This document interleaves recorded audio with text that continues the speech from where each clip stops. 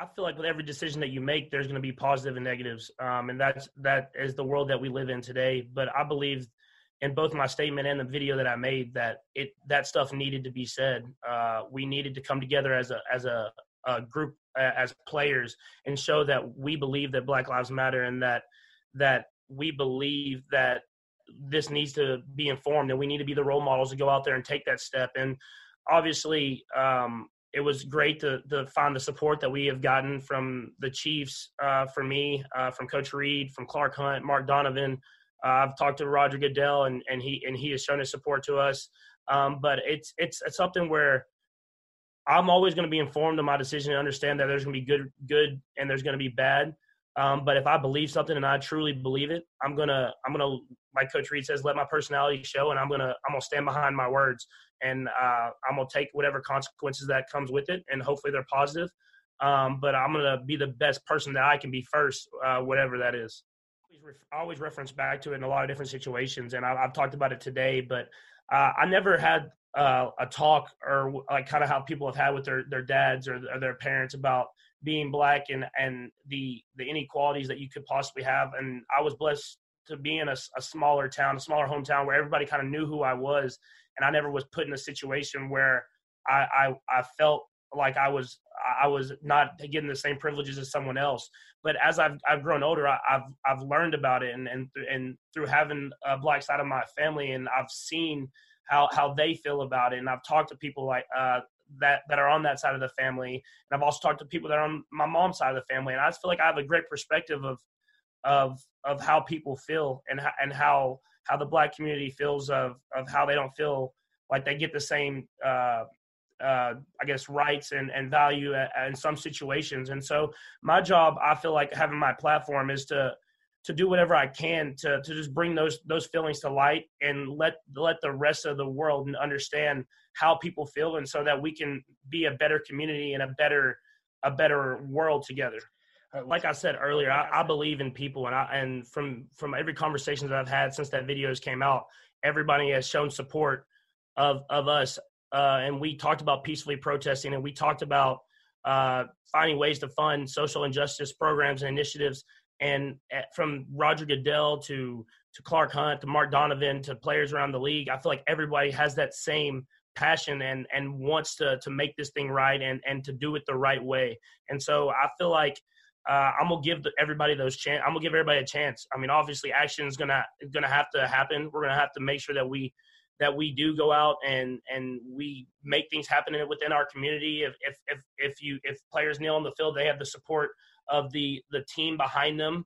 And I think that's just something that we're going to have to see. I mean, obviously a lot of talk, we've talked and we've peacefully protested in the communities and everything like that. But until people go out there and action happens and change happens, we won't know for sure. But I'm very excited for the opportunity to go out there and be a part of it and be a part of the change that's going to happen in our community.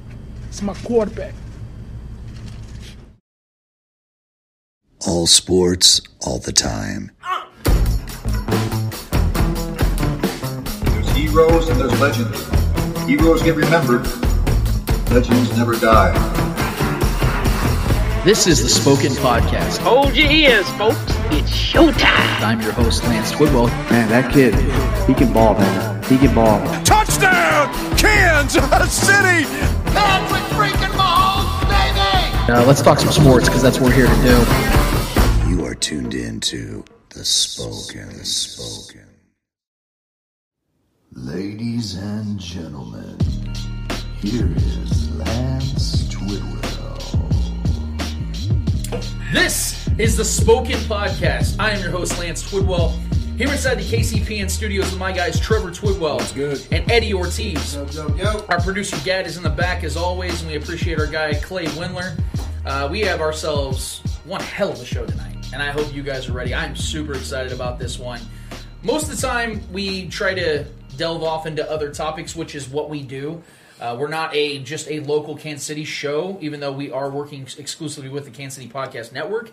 But there are shows where we're going to have a lot of Chiefs-related topics, and that's going to be tonight. So I hope you guys are ready for that, because even though it is in the dead heat of literally the heat of the summer, and there is no football going on, you know what, man, there's a lot to still talk about when it comes to the Chiefs, because there's a lot of things going on in our society that attaches itself to the Chiefs, and I'm going to talk about that in just a second. But first of all, I want to thank all the listeners, all the viewers for being a part of this ride. It's been an absolute blast to this point. It flies by so quickly, and man, I hope you guys are enjoying this as much as we do, because we genuinely love this, and we want to thank you for tuning in and joining us as we go along this journey.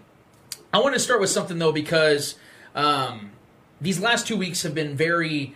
I would say this has probably been the toughest couple of weeks for us as a show, not just because of the fact of what we've been dealing with the pandemic alone, but just with the way things have been in our society. But there are uplifting portions to all this, and I feel that those deserve as much of a coverage, if you will, when it comes to the positive things as there are the negative things. I feel like they both deserve equal representation, and we should discuss the good things that are going on as well. And there are quite a few things I never thought I would do in my life. And one of those things is starting this show by talking NASCAR. Seriously, I never thought I would ever have that come off in a sentence on this show, ever. But with the leadership of Bubba Wallace Jr. and NASCAR as a whole, and in what they took on this week, I was left with no other choice. NASCAR finally has decided that enough is enough and has officially banned the Confederate flag from being able to fly at their stadiums. Good job, NASCAR. You finally decided to demonstrate leadership.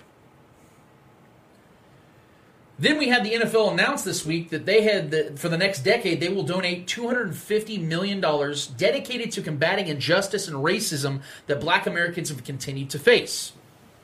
Good job, NFL. You finally decided to just demonstrate leadership as well. See, we're living in a time in which leadership is not only at an all-time level of importance, but it is needed from a vocal standpoint more than ever. The optics are looking better. More and more people are awakening to what many of us have been trying to get others to wake up to. And that's the common sense issues that take common sense to fix. Common sense, action, leadership. In April of 2017, the Chiefs decided that enough was enough. The Chiefs finally woke up and realized that the retread method was never the right way to develop a winning quarterback and a team for that matter, and traded up for a transcendent talent in one Patrick Mahomes. Looking back now, you'd say that move was common sense. But I cannot tell you how many people pushed back, criticized, and flat out disagreed with the Chiefs making this common sense decision. But it took action from the Chiefs to change their stars, and change them they did. Needless to say, I was beside myself witnessing the leadership of the Chiefs making this decision. As a fan, seeing them take the quarterback position seriously for the first time in my lifetime brought me to tears. Because I knew that this was truly the beginning of the success the success that was to follow. I just knew it. I remember being on the Shaggy Shane show afterward and making the statement that Patrick Mahomes will lead this Chiefs team to multiple Super Bowls. Well, we have one down with many more to follow. However, something I have never said to anyone when it comes to why I was so ecstatic as to why the Chiefs drafted Patrick Mahomes, I want to share with you tonight. The talent, the highlight reel tendencies, the fact that he knew how to operate in a locker room due to growing up with his father, who was a well-known and a long-time major league pitcher. All those things aside, what almost made me happier than anything was knowing that the Chiefs had finally given the franchise keys to a black quarterback. To me, it only made sense that the Chiefs drafted their first black quarterback in franchise history the year following Kaepernick taking the biggest stand in NFL history by taking a knee. Blanketed by quick and consistent success, I knew that it was bound to occur. Patrick Mahomes would eventually have the opportunity to speak out on the things that many had endured and what makes even more people feel uncomfortable. 3 years later, here we are. I was born and raised in Kansas City. I love this city. I love that I'm from this city. But like all major cities, You're going to have parts and people in your city that you don't stand with or not proud of. From my experience, Kansas City has been a place that has a harder time adapting and adjusting to deal openly and honestly with topics like this. And that has always bothered me. Being a white kid that grew up in what many would deem the hood, or some know it as Wyandotte or the Dot, I quickly saw how different people viewed these issues simply by the color of their skin. And it sucked because I felt, even at young ages, that these types of issues should only unify a city, a people, not divide or keep divided. When the Chiefs drafted Patrick Mahomes, a black son of a black man, I knew that this day would come. I knew that he would be the one to stand up and speak out on these matters and to finally be the catalyst, the conduit to unifying the ones that otherwise would never speak two words to each other. There is a common bond in loving a team. Because when it's all stripped to its core, we as a fan look beyond the differences or disagreements we have with each other. Because when that kickoff takes off, all that matters to us is making sure a win is our team's end result. Well, the time has now come to us to accept and acknowledge that it goes so much deeper and further than just the game we love. It's time to rally around Patrick Mahomes and his leadership and accept the fact that our favorite team is led by an athlete activist. This message isn't just for Chiefs fans. I want to make that very clear. Because it's also just as much for the Chiefs as a whole, from top to bottom. I know the Chiefs have come out and supported Mahomes in stating Black Lives Matter, and I do believe that they truly do support the cause. But just like the city they've played in over the last 50 years, the Chiefs have unfortunately dealt with similar issues. This is their time to change their ways and wrap their arms around the players and causes that make a portion of their fan base and potentially some of their sponsors uncomfortable. You see, it's not cool. You see, it's not the cool and trendy thing to scream Black Lives Matter. It is now, but we didn't see the same energy a few years ago. Hell, a few weeks ago. So my challenge to the Chiefs is take the advice of one of their own players, Tyrann Mathieu, and keep that same energy. I will be honest. It still upsets me to this day that the Chiefs traded Marcus Peters for the same reasons they're standing in unison with Patrick Mahomes. But I am willing to move on from that, or at least make peace with it, if they stay consistent from here on out and do what is necessary to make right what once was wrong. It was the common sense move to stand behind Patrick Mahomes and his display for leadership in action. Now it's your turn and our turn to do the same. And we're going to take a quick break. Like I told you guys, tons of Chiefs action going on, tons of Chiefs talk to go on. There's not a lot of news going on, I promise you that. But we got some things to talk about. There's a particular star player on the Chiefs. His situation is very mysterious to me when it comes to his future, how long he's going to be a Chief, and it's somebody that we don't talk a lot about when it comes to his contract, when it comes to his situation, and how long he's going to be a Chief. I want to break down that mystery and what I'm having a problem with when it comes to where we're at with this particular player. We'll get back to that after this.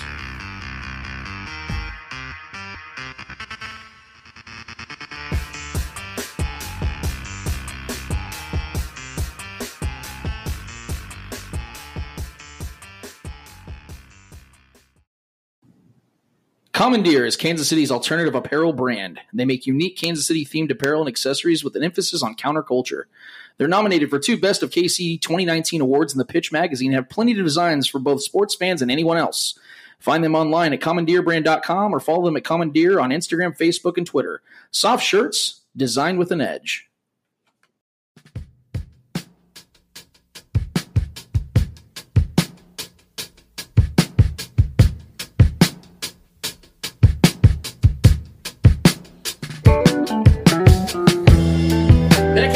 Spoken Podcast for segment number 2. I am your host, Lance Twidwell, here inside the KCP studios with my guys Trevor Twidwell and Eddie Ortiz.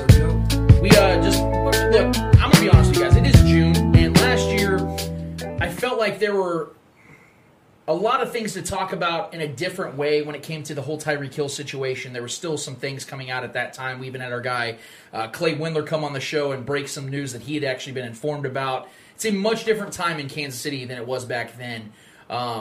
But nevertheless, I really want to break down some things when it comes to this team because I feel like there are some topics at hand that don't get discussed a lot in Kansas City and even by the media.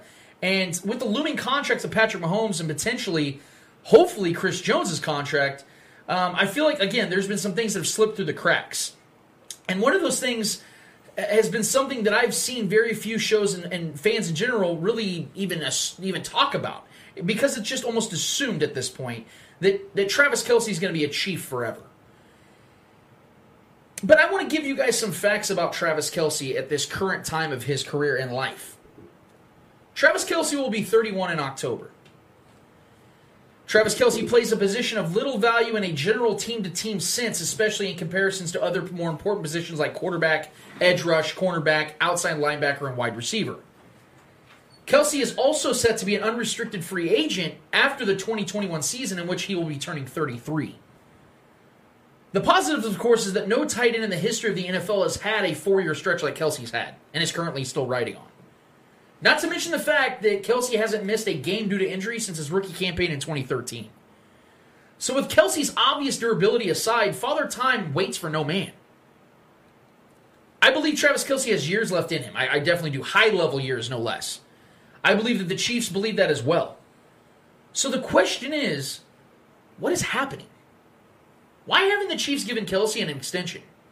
Is it because of Mahomes and his inevitable deal, or the Chiefs, pinching out pennies out of the arcade games at Up Down to put together enough money to give Chris Jones the contract he's looking for to stay in Kansas City? I mean, it could be one of those things, or both, or neither. The fact is, the Chiefs have had a situation on their hands with their future Hall of Fame tight end, and I want to see them resolve it quickly, and right now, honestly. Not just because I think we all can agree that Kelce has more than earned it, but also because I don't think keeping a veteran like Kelce on a short-term deal while in his prime sends the right message to potential free agent names. And yes, Mahomes will naturally attract big names, but if you're planning to land the names that are looking for long-term landing spots, they're going to look at your franchise's track record and how you conducted business with veterans from within. And I think that this should be a bigger deal than it seems to be for both the team and the fan base. Because assumptions of a lasting relationship or not, business is business at the end of the day, and at the end of the day, the NFL is just that, a business. So I'm going to start with you, Trev. I know you're a massive Travis Kelce fan. You've been a big fan of his since day one. Yep. I think it was a nice little segue with him because of the fact that your favorite Chief of all time was Tony Gonzalez. Yeah. So the position might have a little bit of a bias as well. But nevertheless, Travis Kelce has been an insanely valuable player for this team over the course of the last 6-7 seasons, let alone the last 4. Right. At the same time, I think you guys could all acknowledge the fact that it's not really been addressed. It's not really been talked about a lot. Even us, I think we've been guilty of it in this very show, where we don't discuss the fact that we might be seeing Travis Kelce for the last time in 2021 as a Chief. That is a possibility.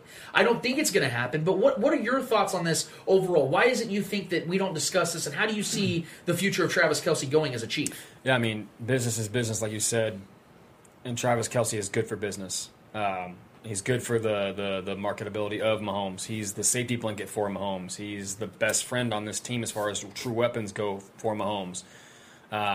He's sort of like the big brother to Mahomes. Their relationship is brother-like, and there's already been reports out that obviously nobody's practicing yet, but he's already been hanging out with Travis Kelce, and they've been throwing the ball around, supposedly. They've been having their own little, private, playing of catch, if you will. So that goes to show you this franchise did what during the draft with our first-round pick? They went to Patrick Mahomes and said, who do you want? And they let him pretty much damn near handpick the first-round pick of this draft. If he has that kind of power, that kind of pull, Mahomes is going to do what he can to have his number one target remain on this team until he's just outright unable to do it anymore.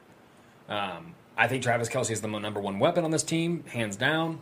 The most deadliest weapon, obviously, is Tyreek Hill as far as his overall just dangerous and having to plan for. But Travis Kelce is the most consistent weapon we've had on this team for the last 4 years. So in my mind, I don't see it. I know there's a possibility that this could be his last season. I just honestly I can't really fathom it happening though. Well, it would be 2021 this final season because that's when he becomes an unrestricted free agent after 2021. Okay, yeah. I think they're going to get. I just personally feel they're going to get something done. Because personally, in my mind, I think at this point, I think he's more valuable to this team than even the Chris Jones is. I know Chris Jones plays a more important position, but from what we've seen from Travis Kelce in the big moments, in the Super Bowl alone, playoff games, his consistency, his availability. And then he has the trust of the most important player on this team, which is the quarterback of our team, Patrick Mahomes. That to me is more valuable than anything else right now outside of Patrick Mahomes himself. So I think I think the front office knows. I think the ownership knows. I think Coach Reid knows. I think they all know how important Travis Kelce is, and I think they're going to do. I don't think it's going to take too much convincing or too much twisting the arm or as far as working things out numbers wise for Travis Kelce to remain. And he's made it abundantly clear his entire career that he wants to be here. He wants to be a Chief for life. Not only for the fact that he can win more and build his resume and win more rings, but also his numbers. He's not promised to have these kind of numbers anywhere else he goes, because he's not going to have the same people throwing. I know he had good numbers with Alex Smith too, but in Reid's system, he's almost guaranteed those numbers if he's a healthy player on the field. So, in my mind, I can't really fathom it happening. I almost guarantee you guys that they're going to work something out and keep him here for another handful of years at least. So. Okay, I might go a little bit different from you guys. I like what you said at the beginning before you started going off, and you said business is business, you know? At the end of the day, we're looking at Travis Kelce being 31. You're looking at 2021, possibly, what is he, 30? He's going to be 32. He'll be 33 after the 2021 season. Exactly, so 33. So you're looking at a 33-year-old tight end. If you want to get something out of Travis Kelce, let's say you've done what you can. You took everything out of Travis Kelce that you needed. Yeah. You got a couple Super Bowls. He's 32. Let's say he's going to play this whole season. Next year, you start looking into options. Mm-hmm. Like what's a real option for me? Like as a business wise, should I sign a 32-year-old for another 3-4 years? Or should I look into trading him and possibly getting some draft picks to go to the draft and get a rookie, get a young guy up and coming and turn him into the next Travis Kelce? Yeah, you know what I mean. So it's going to be a really tough decision for the Chiefs, and I think we haven't heard much of it because I think the Chiefs they know what they want, but at the same time, dealing with that kind of talent is kind of like it's kind of hard because of the age. The age is going to be the biggest factor in this whole if he gets a deal or not. Being 32, I get it. You're the star of the you're the star of the team, but at the same time, how many more years can I get of prime talent out of you? Are you talking about maybe them possibly trading him towards the end of his? Yeah, possibly trade. Let's say they trade him before the beginning of next season to get something out of it. Let's say he has another 1,000 career season, 1,000-yard career, 1,000-yard season. Yeah. Then you can get probably the best you can out of a 32-year-old for next season, and then you can bring in that next tight end up and coming, or you can just keep Travis Kelce for the next season, let him go. Well, tight ends are going to succeed in this system either way. Yeah, and exactly. But they don't have the talent that Kelce has. That's the negative on Travis Kelce because it doesn't matter who you have as a tight end; they're going to succeed. And if they can if they can find that younger version of Travis Kelce that can also block, the Chiefs are going to turn the other way. Well, tight ends have definitely evolved over the last few years. So as much as we love Travis Kelce, there's going to be a point where we got to learn how to let it go. You know. And plus, like I said though, with the pull that Mahomes has, I think that's going to be a big factor. Yeah, it's going to be. They're going to console. They're going to come to Patrick Mahomes. Yes, but because they came to him for the first round pick. But at the same time, he does not own the he does not own the business side. He doesn't control that. Not yet. So at the end of the day, it's going to be more of what's best for the future, not what's best for. I can see both sides of it, absolutely. So I'm going to go with I think Travis Kelce could be looking at his last year's with the Chiefs. That's where I'm going to go. That's an interesting viewpoint on it because I think that is obviously the unpopular opinion of it, and that's not what fans want to hear. Right. But you're right. That is the reality of certain, especially in the NFL, with the cap being as structured as it is. I know it's funny money at the end of the day, but a lot of times there are cap casualties. We've seen teams pay up for worse, right? And to the point that tight ends in this offense will naturally flourish. I mean, even Demetrius Harris had games. You know what I mean? Like when you have a quarterback as great and as transcendent as Patrick Mahomes, he's going to naturally make guys look better than what they even really are. Right. Now, the difference is that in this particular situation, the Chiefs have themselves one of the all-time great tight ends. And that is something you have to take seriously because although, yes, you can get production out of the position no matter really who's there, there is a difference maker at that position. And when you have that, you have to really take that seriously. And so I think it's going to really come down to two things, and they're both on Travis Kelce's side. I think it's going to come down to what Travis Kelce is willing to work with monetarily. Because if you look at his deal right now, it's extremely team-friendly right now as it is. It's extremely team-friendly, even throughout the duration of it. For his abilities, Right, and his production, his consistent production. You've heard nothing about him, bitching and complaining about a contract extension, which, to be honest, if he did, I wouldn't blame him at all. In fact, I'd be on his side. That's why I feel confident, though, that they're going to get something. I think there's discussions going on. But then there's the other side of it, and this is the side that I don't think that we really think about a lot just because of how healthy he's been. It's going to come down to how his body is after this next season and the year after. That's why I say age is going to be the biggest factor. But not just age. I'm talking about also wear and tear. Yeah.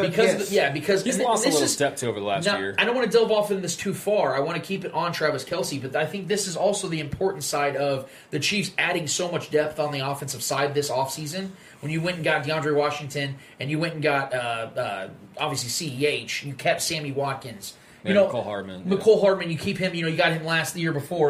You're going to take a little bit of that pressure off of Travis Kelce to the point where he's not going to have to go out and get 100 catches per season into his 30s if that's what the Chiefs plan on doing. I could see it being something similar to how the Cowboys handled Jason Witten. And now Jason Witten obviously is back in the NFL, and he's going to play for the Raiders this year. But he's also, I think, 38 years old. So this is way far into the future as far as a Travis Kelce comparison. But you saw the way the Cowboys handled Jason Witten towards the end of his duration with the Cowboys, even between the times of going into Monday Night Football and coming back, is that you kind of had these short-term deals. And that's kind of where I'm at right now. I don't understand why it's not even that we're not getting it done. It's the fact that you don't hear anything about it. And his contract is coming up. He will be an unrestricted free agent in 2021. Yeah. I think just for the simple fact that two of the biggest positions that the Chiefs could have are under contract right now, under negotiations right now. I think that's why Travis Kelce does not get that much recognition. Yes, he's a superstar. Yes, he's a great talent. Yes, he helps this team succeed. But at the end of the day, you're looking into Chris Jones and Patrick Mahomes being probably the two biggest stars we have in this roster. Mm-hmm. So dealing with those two contracts, you're obviously going to put aside Travis Kelce. As much as it probably fans hate that, but like I said, it's a business, so you got to look at what's best for you right now. I don't know if the fans are aware though. Yeah, I wonder if you did a poll. If we did a poll right now and asked Chiefs fans, do you know Travis Kelce's current contract extension or his current contract situation?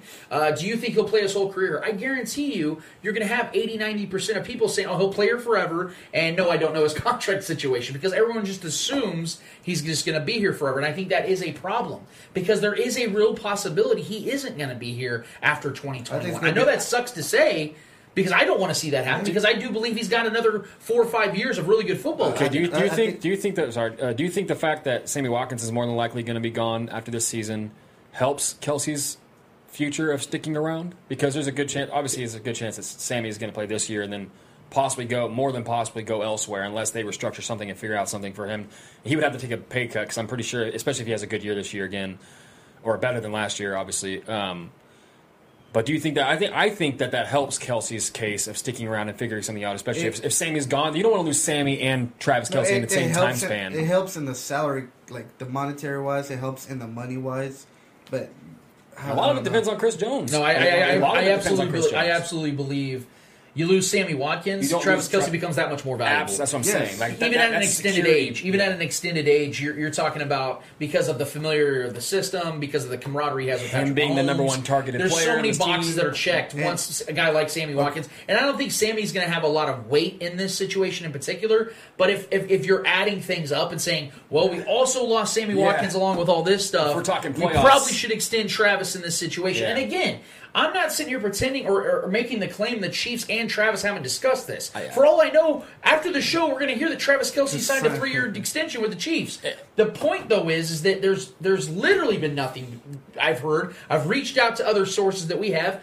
It's radio silence. But that, as fans, though, I think that's what we want. We want this to be silent right now because we're already dealing with, wondering when Mahomes is going to get his shit and when Chris Jones is going to get his shit. And imagine when you're dealing with Travis Kelce speaking out now. That would not be what we want. You say that, but then think about it on this side. We talk a lot about Patrick Mahomes getting his extension because of why. We know it's happening. Yeah. We talk about Chris Jones and his potential extension because why? We know it should happen.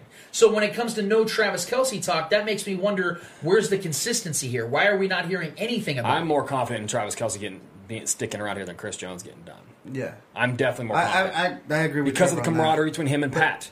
Because Chris Jones, Travis Kelce separated himself from the whole franchise. But Travis Kelce would be a lot cheaper too. No doubt. Yeah, I'm just saying. I think that's the ultimate reason why that would probably. It's not even that for me. It's just the fact that who he is and how close he is to the most important piece of this. I'm not disagreeing with that part, but I don't think that's the ultimate deciding factor when it comes to the money side. Like he's not demanding $20 million a year. Yeah, Travis Kelce's never going to get a $20 million a year contract. That's just not going to happen from his tight end position alone. Look at Jimmy Graham and what happened with him and the Saints, and that's why he ended up getting moved. My question for you guys would be. When is it right or proper for the Chiefs to start looking into that replacement for Travis Kelce?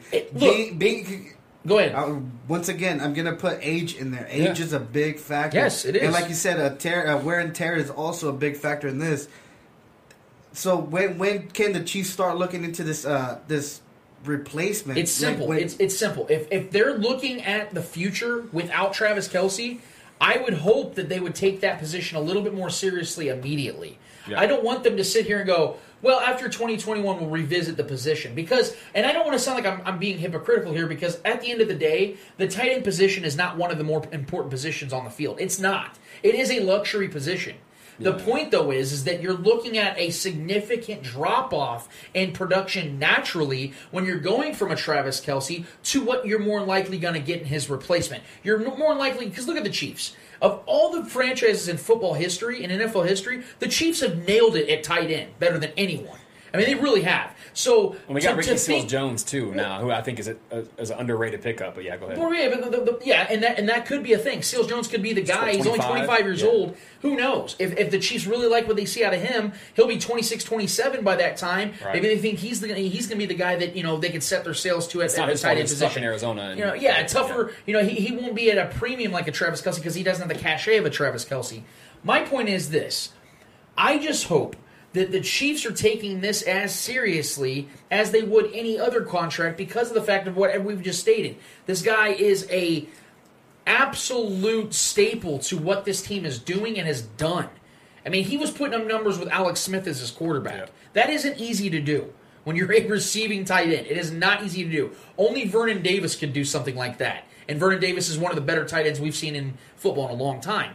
So Travis Kelce needs to be valued. I just hope he's being valued because the dude's been all class, at least to what we've heard and what we've seen. Especially how he started his career with his character. How much he's grown, how much he's evolved, for sure. Absolutely. So my hope and my instincts are, yes, I'm with you guys. I think that they're going to extend him. I think they're going to find a way to make this a long-term thing where he can hopefully hang it up in Kansas City, because that doesn't happen very often in today's NFL, especially at the skill position. You see guys start to bounce around as their careers start to progress. Yeah. That's the more likely scenario, but with the situation being so unique and him and Patrick Mahomes having the situation they have and Andy Reid being the one that drafted him in that first draft, I think that there is something to that, and I'm hoping that Travis Kelce's here for the duration of his career, because I think he's going to be one of those guys that in his mid-30s is still playing at a high level. Yeah, I think he's going to be the Antonio Gates of Kansas City. I think he's going to be one of those guys that sticks around, has consistent numbers, is always, it takes those, short-term contracts and just finds a way to keep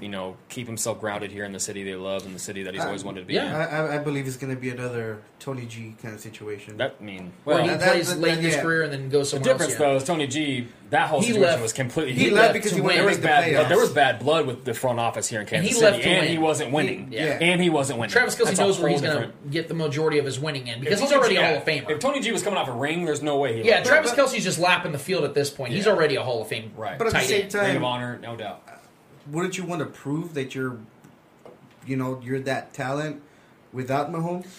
I think he's already done that, though, because he's played the majority of his career without Mahomes. You got to remember that. Patrick Mahomes has only been the starting quarterback for 2 years. Travis Kelce's been in the league for 7. And it's not like he's like some wide receiver one, elite wide receiver one that needs that glorification. He's a tight end in this league. Tight ends don't necessarily seek that kind of approval from the league. These guys kind of know what they do. They do the dirty work, and Travis Kelce's definitely more one of them. If he has elite wide receiver numbers, but I don't think he's that guy.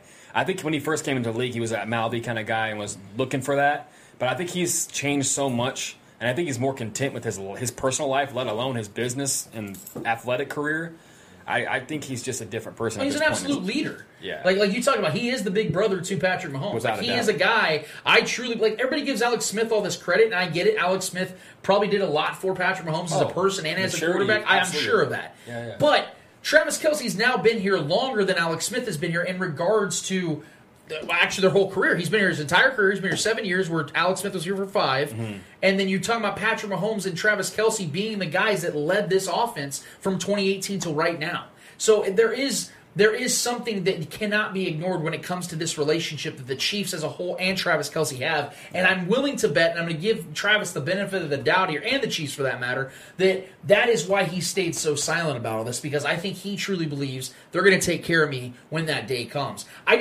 I wanted to bring it up because I felt like it's something that needs to be talked about, because it's not talked about. I listen to radio, I watch all the shows constantly, and I'm literally looking for it from local radio and local shows and from the fan base. No one talks about it.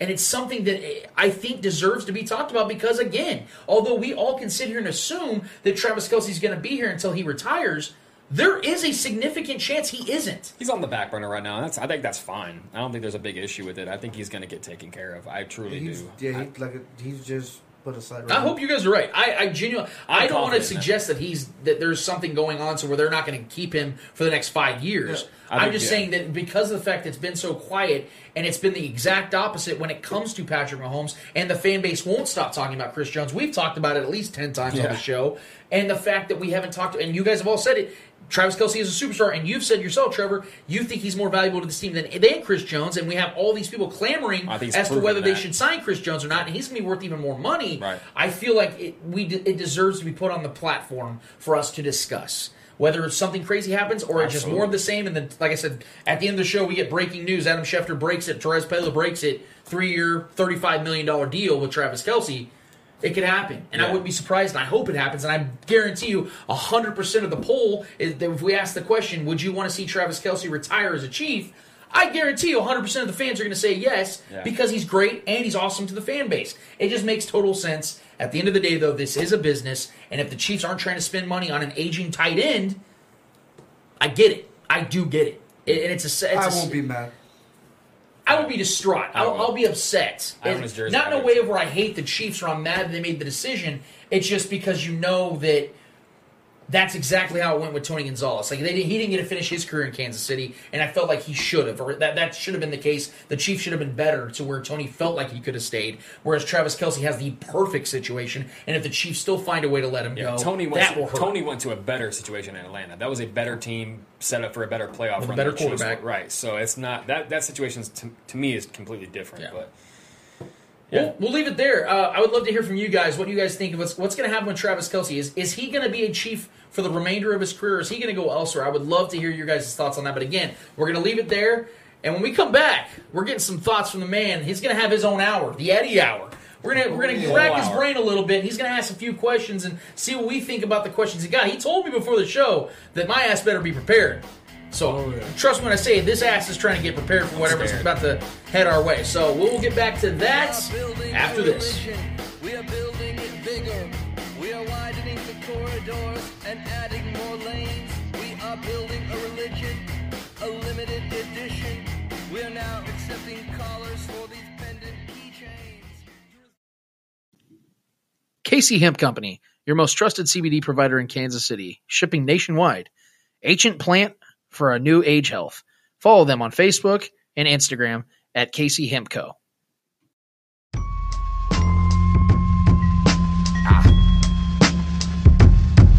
Hey, yo! Making us look cool, or at least as cool as we possibly can look. And our guy Clay Windler as well on the production side. We definitely appreciate everything they do for us. It is time for the Eddie Hour. So, Eddie, take away what we are doing here and have your hour, brother. All right, my first question. U.S. Soccer Association, football, soccer, not soccer, football. We'll go with football. Football's better than soccer. I agree. That's what the real is. Football. Yeah. Hey. All right, so U.S. Soccer Association is to end the ban on kneeling during the national anthem. I want to hear your thoughts on that. And also, do you think this gains so much momentum because it's something that fans are showing the NFL what the U.S. national team is doing? Is that why it gained so much notoriety or so much news? Traction. Yeah. Do you think this was like a shot towards the NFL from other fans saying, hey, if they're doing it, why aren't you doing it? So I want to hear your thoughts on that. Yes, this is kind of what I would consider a chain reaction type of event. I think that, like I said in the opening monologue, it's becoming more of a easier, trendier thing for leagues and players and athletes and coaches, for that matter, to do, because it's not as, or not even close to as hated or frowned upon as it was just a few weeks ago. And so, yeah, I to answer your question just candidly, I think that's definitely what it is. I think that is 100% what it is. We're looking to not just justice, but we're looking to see who is aware of what's going on and to who's standing with who. Like Bill O'Brien came out, I think today, and talked about how he's going to kneel with the players. Well, that's great, but here's the thing. I didn't hear shit from Bill O'Brien when his former owner, the late, whatever his name was, Bob McNair, I think it was talking about, basically, equating the players to prisoners, which is an insanely racist thing to say. Whether people want to twist that or not, that is exactly what that was. Didn't hear a fucking word from Bill O'Brien when it came to that, or any other. But now that we're in this trend of, hey, let's all talk about Black Lives Matter and it's a good thing, but where is your action? Why is it now that you're deciding to do what you do? So when it comes to calling out the NFL is the ones of all that need to be called out, because they're the ones that blackballed a player for simply having a peaceful protest, which we all know is Colin Kaepernick. Sure, what are your thoughts, man? Yeah, I mean, it's only a good thing. That is only a good thing. I can't really find a negative in that, because it's the most popular sport in the world, which is soccer, which is football, is going to that. They have the biggest influence as far as global sports goes. So starting there is, I know it's the American League, but starting there is a good spot to start, and even the NFL can be influenced by that. But a lot of this does seem very reactive instead of proactive. That's the only problem I have, even with the NASCAR shit. That shit should have been done a long time ago. We have a problem in this country specifically to be reactive. We wait till shit breaks, till the boiling point of shit. Then we start reacting to things instead of being proactive. The NFL should have been proactive when the first time. They were so unproactive that they just all outright stopped airing the national anthem during football games. And I touched on this last week. It's so ridiculous to me. They were so ashamed of peaceful protesting, even though we had military people for it, and with the movement, they still denied to even air that whole situation and the song and everything itself. So it's a good thing that they're doing that, because any kind of influence, and we're starting to see everything literally start to kind of crumble to this movement, which, like I said, is a good thing. We can't help it. It can't really be a negative thing, but we're being very reactive right now, which is good, but this should be a call to everyone to start being more proactive and being on top of things and stop letting things get disastrous before we actually make things happen. So, I mean, the fact that they're doing something now and they're not banning that, and they're not, they're letting players have a voice, they're letting anyone have a voice that's working with coaches, you name it. Bill O'Brien kneels, great, man. That's great. But let's try to be on top of things from here moving forward. That's how I feel about it. Yeah. Just to add to that, the Premier League in England, the soccer league out there, they came out in full support of players who kneel before or during a match. See, that's huge. And this is shocking. It can be seemed as shocking because FIFA tries to stay away from politics as much as possible, just for the simple fact that they just want to do the sport and then not focus on politics. For sure. So you can kind of see how leagues are getting more involved, I guess you can say, into politics, into movements and stuff like that, which is kind of it kind of goes against what FIFA believes in. So it's shocking for me to start seeing leagues out there actually taking that step and not giving a fuck who or what tells them what not and what to do. So it's pretty big. That's huge. Yeah, that's huge, man. All right. So my next question is: Russell Westbrook is to produce a series on the Tulsa Race Massacre. Is Westbrook the best choice, or if you had another person in mind, who would it be and why? As to produce this. I would like Kevin Durant to be involved, just for the fact of how it all ended there. All his burners accounts. He live streams it from his 95 burner account. I think Russell Westbrook is a great person for this because of the fact that I think no matter what happens for the remainder of his career, the man is going to be loved in OKC forever. He's going to be always going to be viewed as the last one, of the bunch. You had James Harden and Serge Ibaka, and then Kevin Durant ultimately leave, and then it left Westbrook with a bunch of good players, not great players. And I think that something about that Midwest feel, they're loyal to theirs that are loyal to them. And I think he wanted to be in OKC. He definitely wanted to win there. So I think there's something that he carries and embodies for that neighbor or that area of the country that is going to last forever.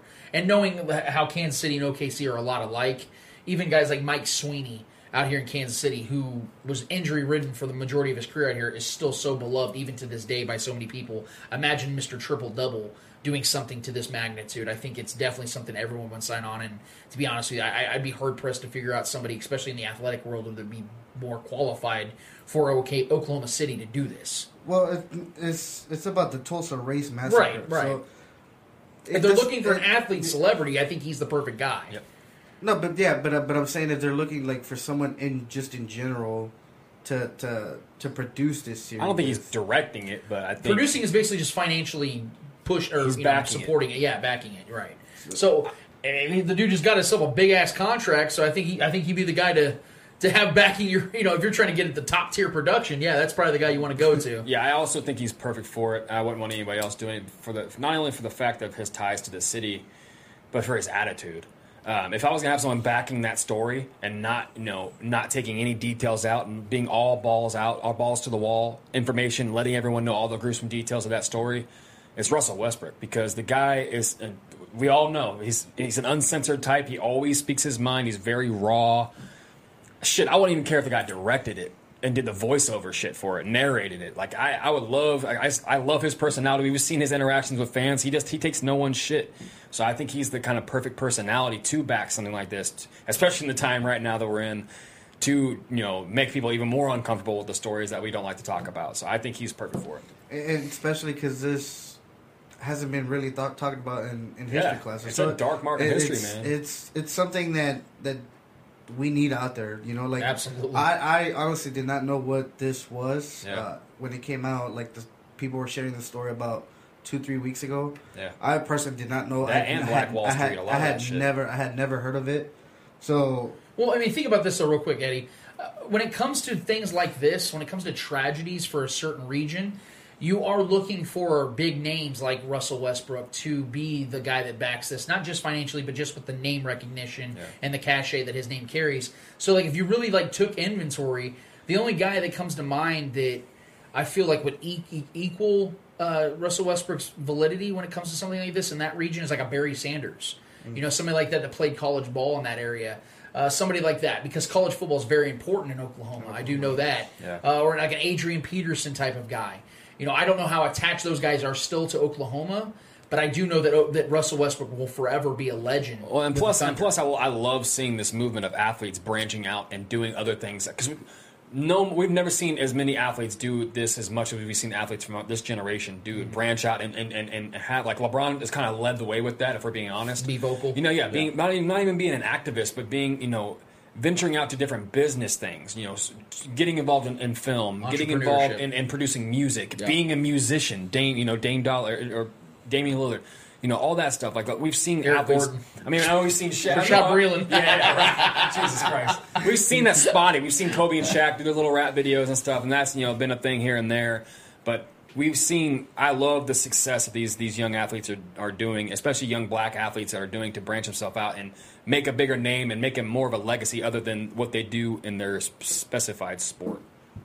So, more power to them, man. All right, my next question is NBA related. Good. LaMarcus Aldridge being out for the season due to surgery. I believe it's his shoulder. Are the Spurs even more vulnerable now? Oh, they're fucked. Yeah, they're not. They were going to lose in the first round regardless. They simply just don't have the talent. Yeah. And LaMarcus Aldridge was by far their best player. And to lose him to I think it was a torn labrum, if I'm not mistaken. It was a torn labrum or a rotator cuff. I think it might have been a shoulder injury. Yeah, it was a rotator cuff probably. I said torn labrum, didn't I? Yeah. It was a rotator cuff. Regardless, he decided to get it cleaned up. I don't even think it was a necessary surgery at this point. I think they said he could have played through it. I just think that they realized that, look, this season's a wrap. We don't have a shot. You just kind of have to, this is how it's going to have to be. Yes, the Spurs are a team that are more likely on the precipice of getting swept, and if they even get into the whole situation that they're supposed to get into. So it just sucks because LaMarcus Aldridge is a really good player, and I always root for Pop naturally just because I love Greg Popovich as a person and as a coach. Oh yeah. But this Spurs, it's just a wrap this year. Yeah, so that roster, right thing to do. Yeah, that roster's not deep, but I mean, I don't know. I'm pretty sure at this point of the year, DeMarcus Cousins is healthy at this point now. I think they could try, if they really were desperate, to try to make a move for another big that's crafty and in my mind, is better than Aldridge is. I think DeMarcus Cousins, I don't know about this point if he's better than Aldridge, but I think that's a guy you can go, plug and play and have similar numbers, maybe even better numbers. But I don't know. I know DeMarcus Cousins is still available. He's a free agent. There are free agents available that can be picked up at this because of everything that's happened. They can definitely go pick him up. But as far as the actual depth of their roster, I don't see them making a push either way. So, all right, cool. All right. So we've seen in the news, we've seen Anthony Joshua and Tyson Fury have just signed a 2-fight contract. I want to hear your thoughts on that. Well, this is actually one of the few matchups that I think people would be interested in when it comes to boxing at this time and place. Anthony Joshua to me is such a hit and miss boxer. He's the type of guy that I think can knock out any given heavyweight there is out there, and that includes Tyson Fury. I could see Joshua landing one on his chin and knocking him out. I could also see Anthony Joshua going there getting his ass beat, and I think that's more than likely what's going to happen. I do believe that the first fight's going to be closer than it seems, and so they're going to use that as a narrative to justify a second fight. This is how desperate boxing is at this point. Is that you don't have a plethora of heavyweights, which is what the driving force of boxing is, heavyweights. For sure. And unfortunately, you only have a certain amount of guys to really throw at each other. I do believe that we're going to see another Wilder Fury. I do think that that's going to happen. It has to happen. It has to happen. Yeah. It's just because it's split. It's 1-1 right now. So I think this is the warm-up fight. I think this is where, you have Tyson Fury fight, Joshua beat him, and then you start hearing those Wilder talks. Then Fury and Joshua fight one more time, and then by 2021, we're seeing a Wilder Fury 3. So, not to discredit Anthony Joshua, because he is a solid boxer. He is. He's not a bad fighter at all. He's so hit and miss. I have a hard time believing or putting any real confidence in the fact that I think he's going to beat Fury, who's right now riding high. Beating the unbeatable Wilder at that time is something you can't ignore. And I think that Wilder is right now the guy that should be absolutely the favorite. Yeah, I mean, if the question is how do I feel about the contract, I think it's great for the sport. I mean, anything with Tyson Fury right now is great for the sport. I mean, the guy is going to pull the ratings, and if they do, if they go back and have that rematch like we just talked about, that would be even better. But I think Joshua and him are going to pull ratings regardless because of Tyson Fury and who he is, and them both being this is another mouthy matchup. These guys are going to talk two British guys so as well. much trash. Yeah, I'm going to watch the shit out of it. I know that. the last couple fights were incredible. They were fun. Tyson Fury is always a blast to watch because he doesn't look like much. He's a showman. He's just a big blob of a man, but he's out there just he's nimble. Yeah, he's got that do-si-do to him, and he's got that craftiness, and he's just fun to watch. I love it. I think it's great for the sport of boxing because there's not much for the heavy. I mean, I know, like you said, heavyweights are what make boxing right now, and having two heavyweight guys that are good boxers, Fury being the better fighter,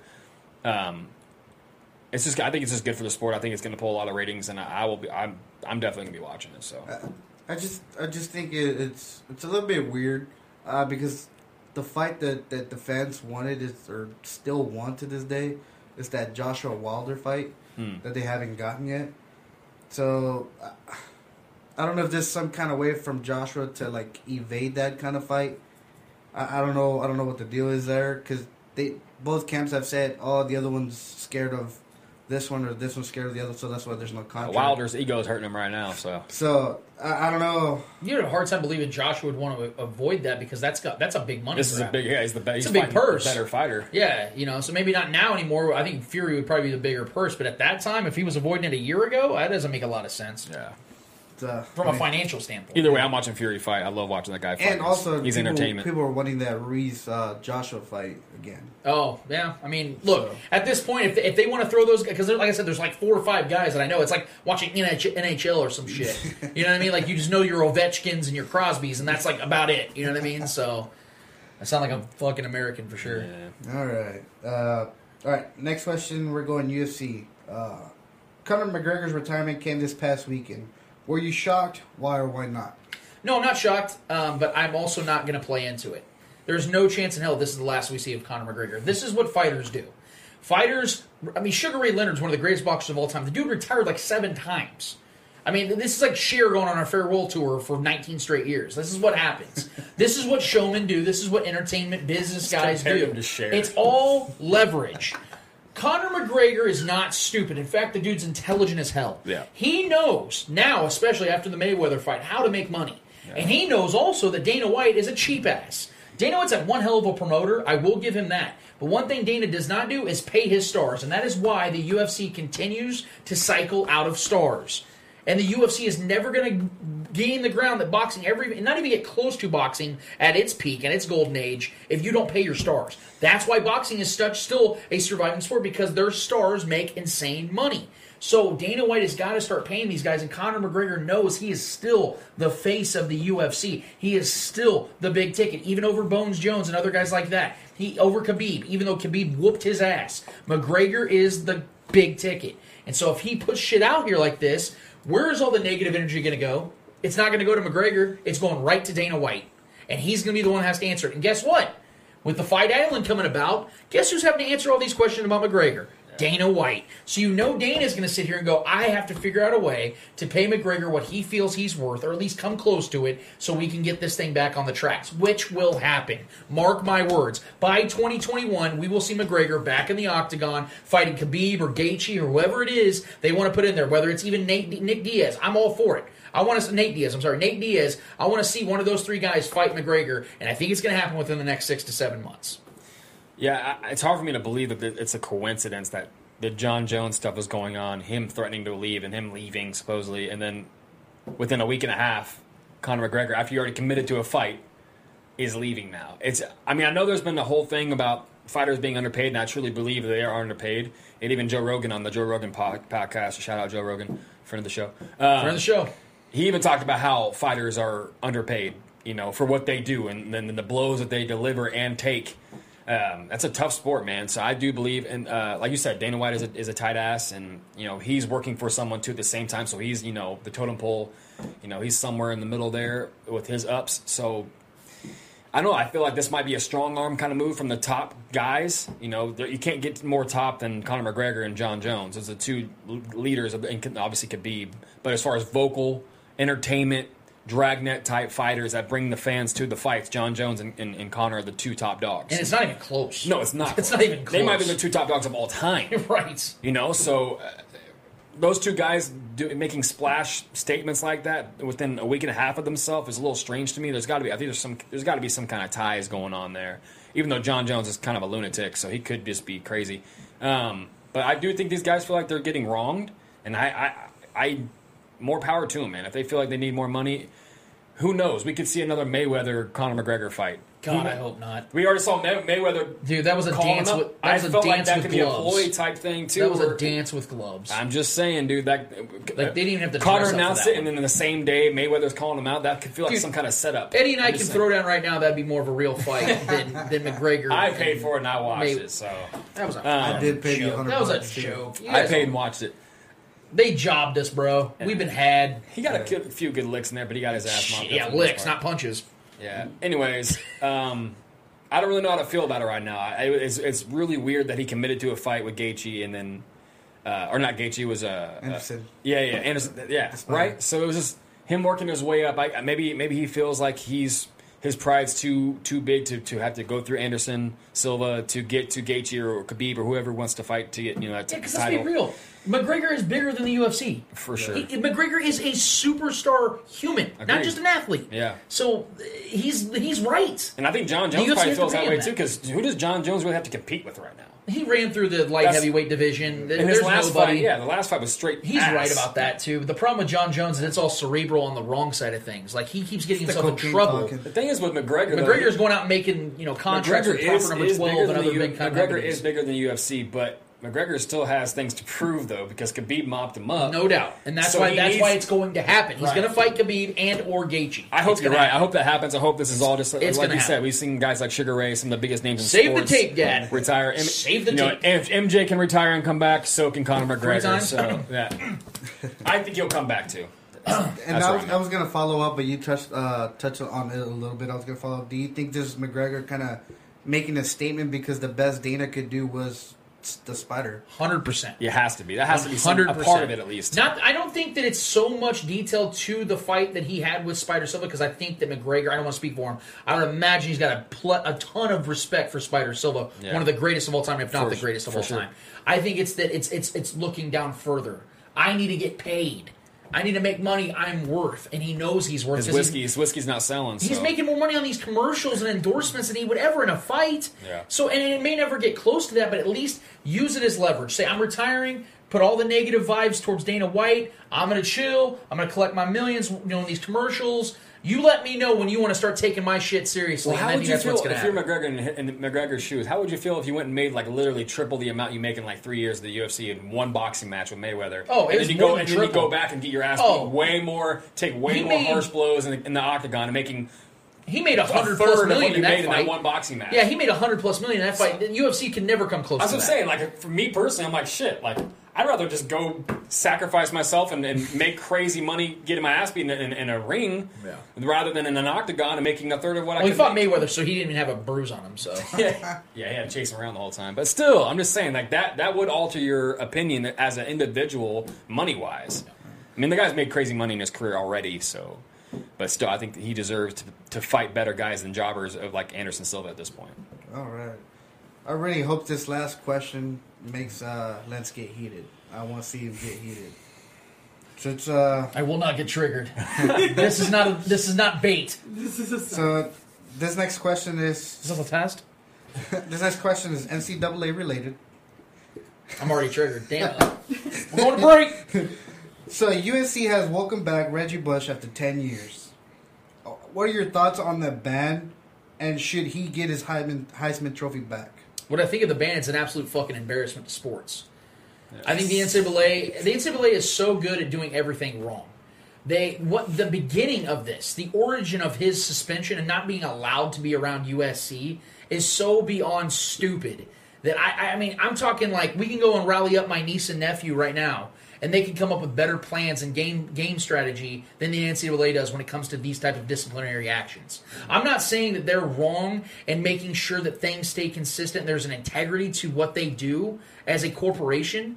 My point, though, is when you have guys that are out there earning their shit on the field and they have a Heisman Trophy taken away from them for something that had nothing to do with what they do on that field, it's an absolute embarrassment. And I don't even need to speak on this stuff. You guys can go listen to people who are far more educated on this shit than me, like Jay Billis.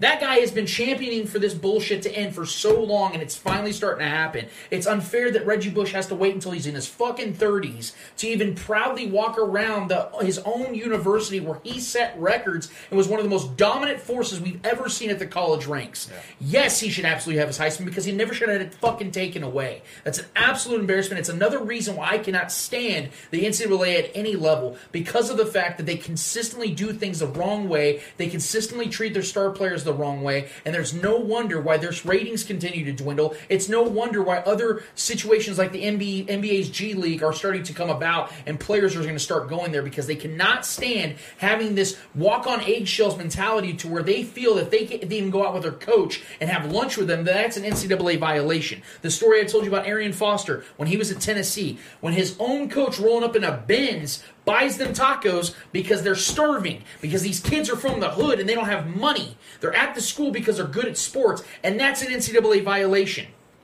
That's insanely sick. And what happened to Reggie Bush is insanely sick. Had nothing to do with what he earned on that field. The Heisman should have never been taken away, and I'm glad it's going to go back in his hands eventually because he was very open and honest on Colin Cowherd's show this week and said, I'd be lying if I didn't want my Heisman back. But he was more focused on the future players because he knows what it's like. He understands what it's like to be a player who's demonized for no fucking reason at all. Yeah, so much for not getting triggered. You got me. Well done, Eddie. It's the Matrix, all right? It's the Matrix. You got me. No, I mean, I said the best for last. Yeah, you said it all. I didn't dodge the bullet. You said it all. There's no reason that he should ever had it taken away from him. He worked for that. He earned that. Literally, the reason they took it away from him had nothing to do from what he did on the field. At this point, we know. I mean, we're starting to see gradual changes in the NCAA.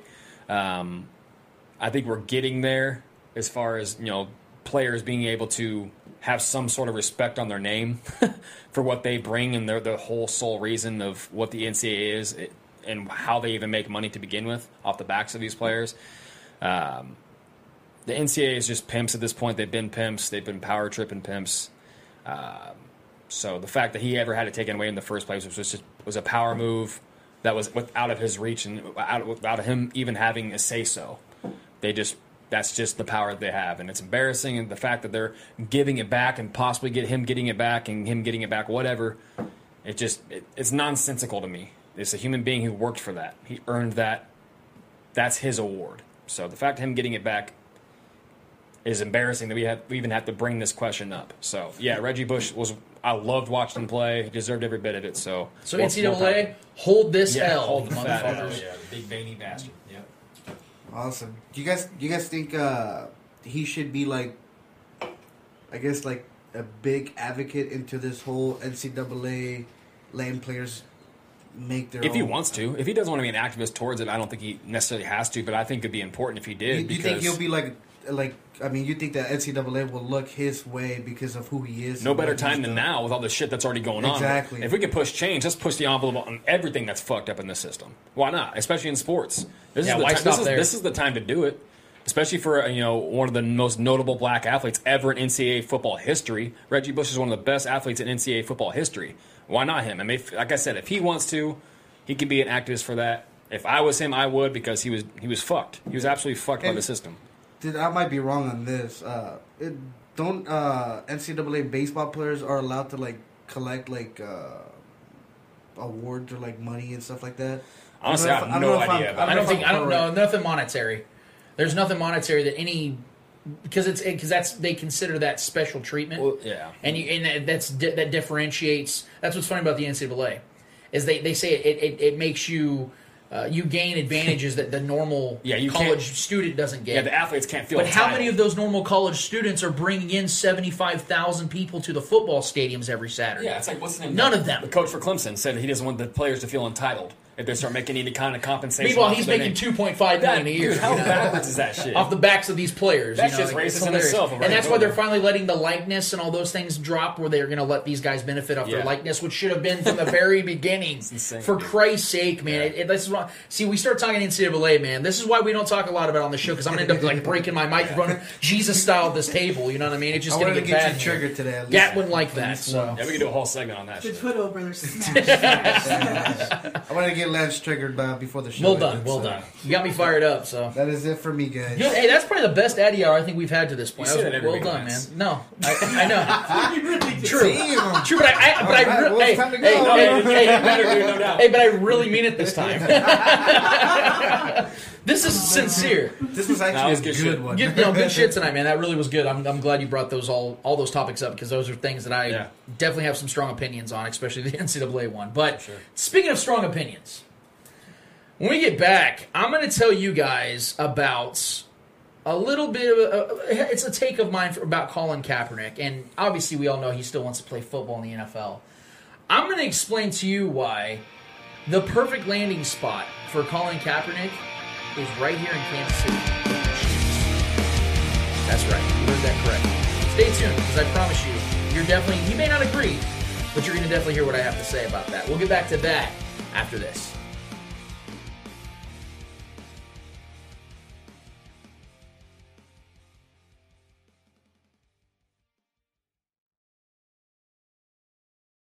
Midcoast Modern is a Kansas City focus on modern, handmade, and small brands. A resource for design-centric home goods, apparel, jewelry, artwork, and limited edition gifts. We support makers, artists from the Midcoast, and bring in goods from makers, artists around the U.S. to offer a unique selection. Hold up, son. Word. Yeah. To all the killers and the $100 billers. Way to dodge that bullet there, Eddie. Nice. So does it hurt to get plugged in, or is it just, is it all like the same? It's normal. Oh, it's normal. Okay, cool. Ignorance is bliss, according to, what was his name? Cyrus? Cypher. Ignorance is Cypher. Okay, that's his name. Well, I left it off on a very intentional teaser on the last segment, and it's something that I know every Chiefs fan out there has an opinion on, because he is the most polarizing athlete that isn't playing sports in the history of human history when it comes to Colin Kaepernick and what's going to happen with the potential of another startup for his NFL career. And earlier this week, I heard FS1's habitual clown, Doug Gottlieb, come out with a take reacting to the idea of Colin Kaepernick returning and playing the NFL again, and where Gottlieb could see him landing. And the obvious answer is always the Jaguars, because of their uncertainty in Gardner Minshew and the fact that they're desperate to sell tickets and merchandise, which Colin Kaepernick would clearly take care of immediately. But Gottlieb suggested the team that is the most secure at the quarterback position, and that's the Chiefs. That's right, your favorite team. Now, when I first heard this, I chuckled because I thought it was simply absurd for a couple of reasons. For one, the Chiefs have Mahomes, and unless the worst imaginable happens, Mahomes at his worst is playing 14 games a season. And also, let's not pretend as if the Chiefs have been what I'd like to call the quote-unquote the most open-minded franchise in the past, and when it comes to player protests and ruffling the feathers of sponsors and ticket buyers. But as I sat and thought about it, I realized that it's not as crazy as it sounds, and in fact, makes a lot of sense. And I'm going to tell you why. For starters, Mahomes wouldn't be threatened by Kaepernick due to his security as the starting quarterback, but also because of the cohesion and vision when it comes to societal and systemic issues we face in our country, as I've spoken before. Kaepernick would automatically provide the Chiefs with one of the best, most athletic quarterbacks in the league. Outside of Jameis Winston and Andy Dalton, there isn't a single current veteran backup that I would take over Colin Kaepernick. That includes the Chiefs' current backup, quarterback Chad Henne. And I know that there are those that would rather stick with Henne because he hasn't been out of the league over the last 3 years like Kaepernick.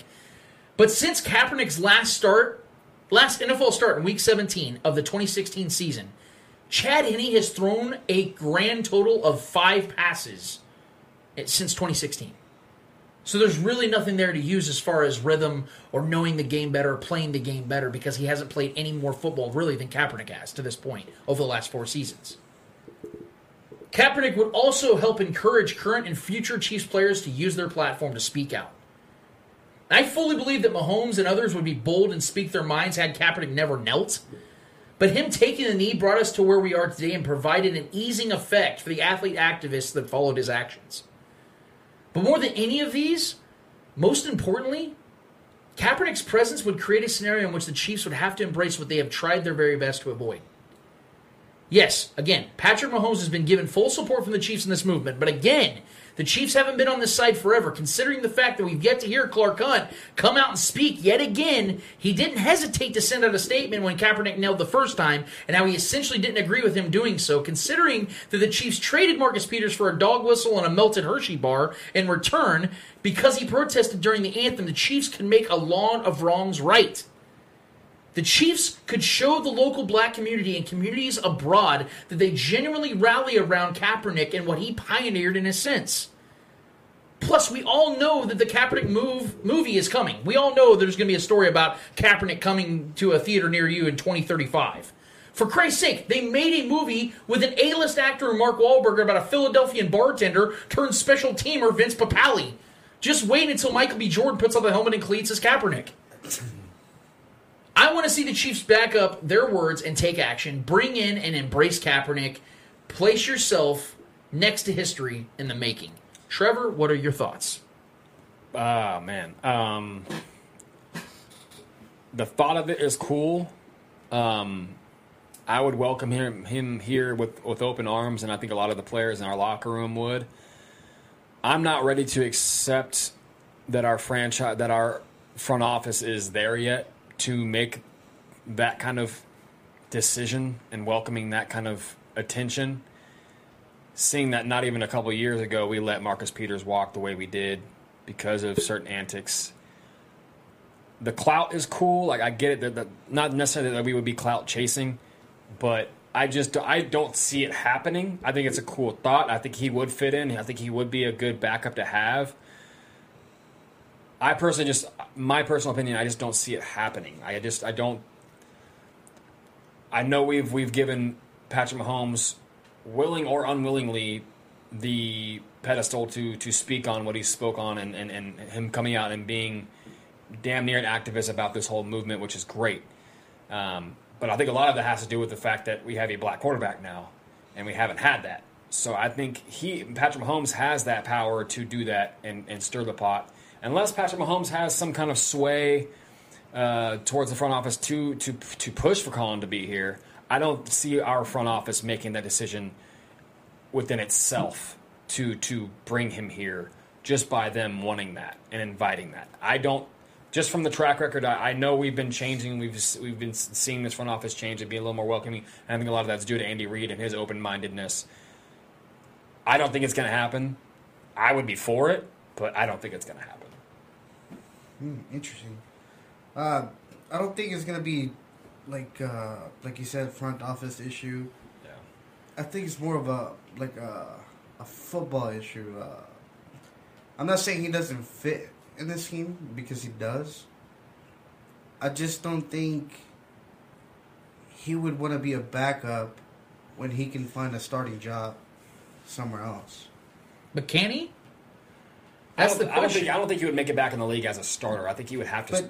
I think Kansas City would be a great spot for him to start. But I mean, if you want to have a shot, at least to possibly compete for the starting job, I don't think Kansas City would be your best spot. You're right. You're right about that. Real quick though, to respond to that part of it, because I know you're going to continue, and I don't want to interrupt. Yeah.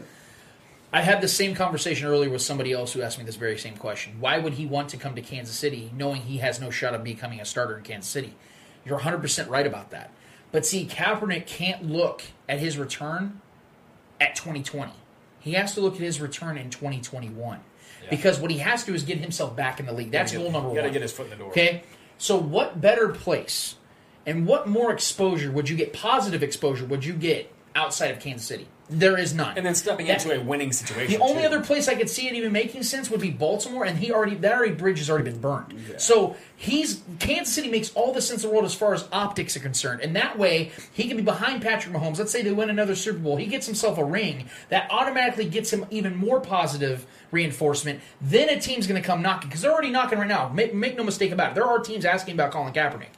If he goes to a place like Kansas City, he's not only in a position to where he can have success as a backup quarterback. We've seen guys have it, like Chase Daniel, who's thrown 50 passes in his entire career, has had $40 million made in his career. Yeah. It's possible for Kaepernick to have that situation in place and the fact that it benefits the Chiefs as well, because like I just stated, they are getting themselves a talented 32-year-old quarterback that far surpasses anything you're getting out of Chad Henne. No, yeah, but can the Chiefs afford it at this Absolutely, because you can't. Kaepernick can't come into this conversation demanding money. His price isn't set. He has no. He's going to make backup money at best. Yeah, you're talking $3 to $5 million in his next contract for a 1-year deal, Plus, all incentive based. The other side of it, though, is which I didn't mention yet. I was going to.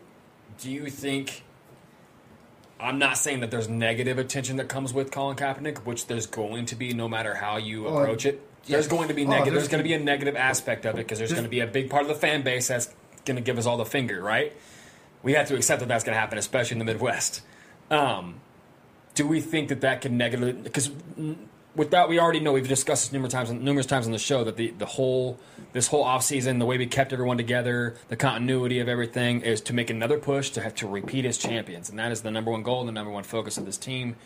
Do you think that could cause some kind of rift? Not necessarily rift within the locker room, but just the attention overall that's kept on the main goal and repeating as champions. Do you think there's any way that can distract our whole aura of our team? No, I do not. And the reason why is because of the fact that the Chiefs have one of the strongest nucleuses in the entire league. And it also, not just that, not just the fact that they have the nucleus they've had, this nucleus has now won a championship together. And they're all back. We talk about this running back. 91% of their starters are back. Mm-hmm. This team is stronger than they've ever been.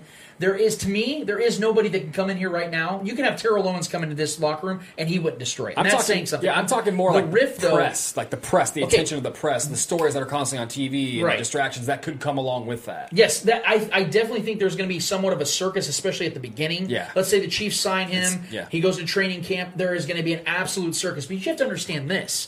The Chiefs have the face of the NFL already as their quarterback position, who's now come out and spoke on societal issues and systemic issues and injustices and racial inequality. So those things are already going to be something that Patrick Mahomes is going to have to deal with. Mm-hmm. So now that you bring the face of that entire pioneering of sorts come in, exactly. So what damage would it really do when we know that the Chiefs are fully prepared for these types of questions? Because whether Kaepernick comes back or not, all the NFL teams, all the coaches, all the players are going to have to answer these questions about, hey, so we saw you knelt in week 5. I thought it was just going to be a week 1 thing. Why are you still doing it? These things are still going to be a thing, regardless of where Kaepernick ends up or doesn't end up. So I don't think it makes a single bit of difference when it comes to the end result of what the Chiefs are going to have to deal from the press side of things, because they are already with the biggest target on their back. They're the league's representation, and they have the number 1 player in the league that is already vocal about things. Well, that's why we've already proven as a franchise to overcome distractions with the Tyreek Hill situation, and then we took the Tyreek Hill situation and then won a Super Bowl. That's a great point, because of the Chiefs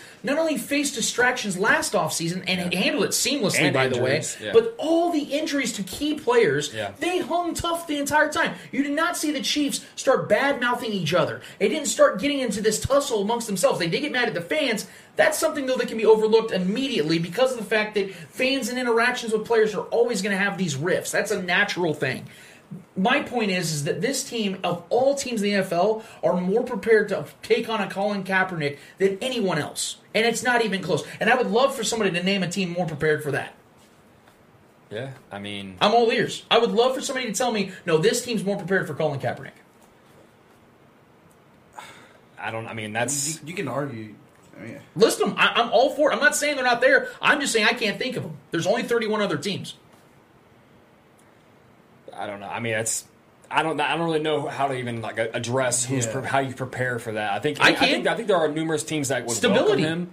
It's stability. Jacksonville, yes, they would sell the merchandise. They would they would have fans coming into the stands unlike they've ever had as an organization. I think the Browns would be a decent spot.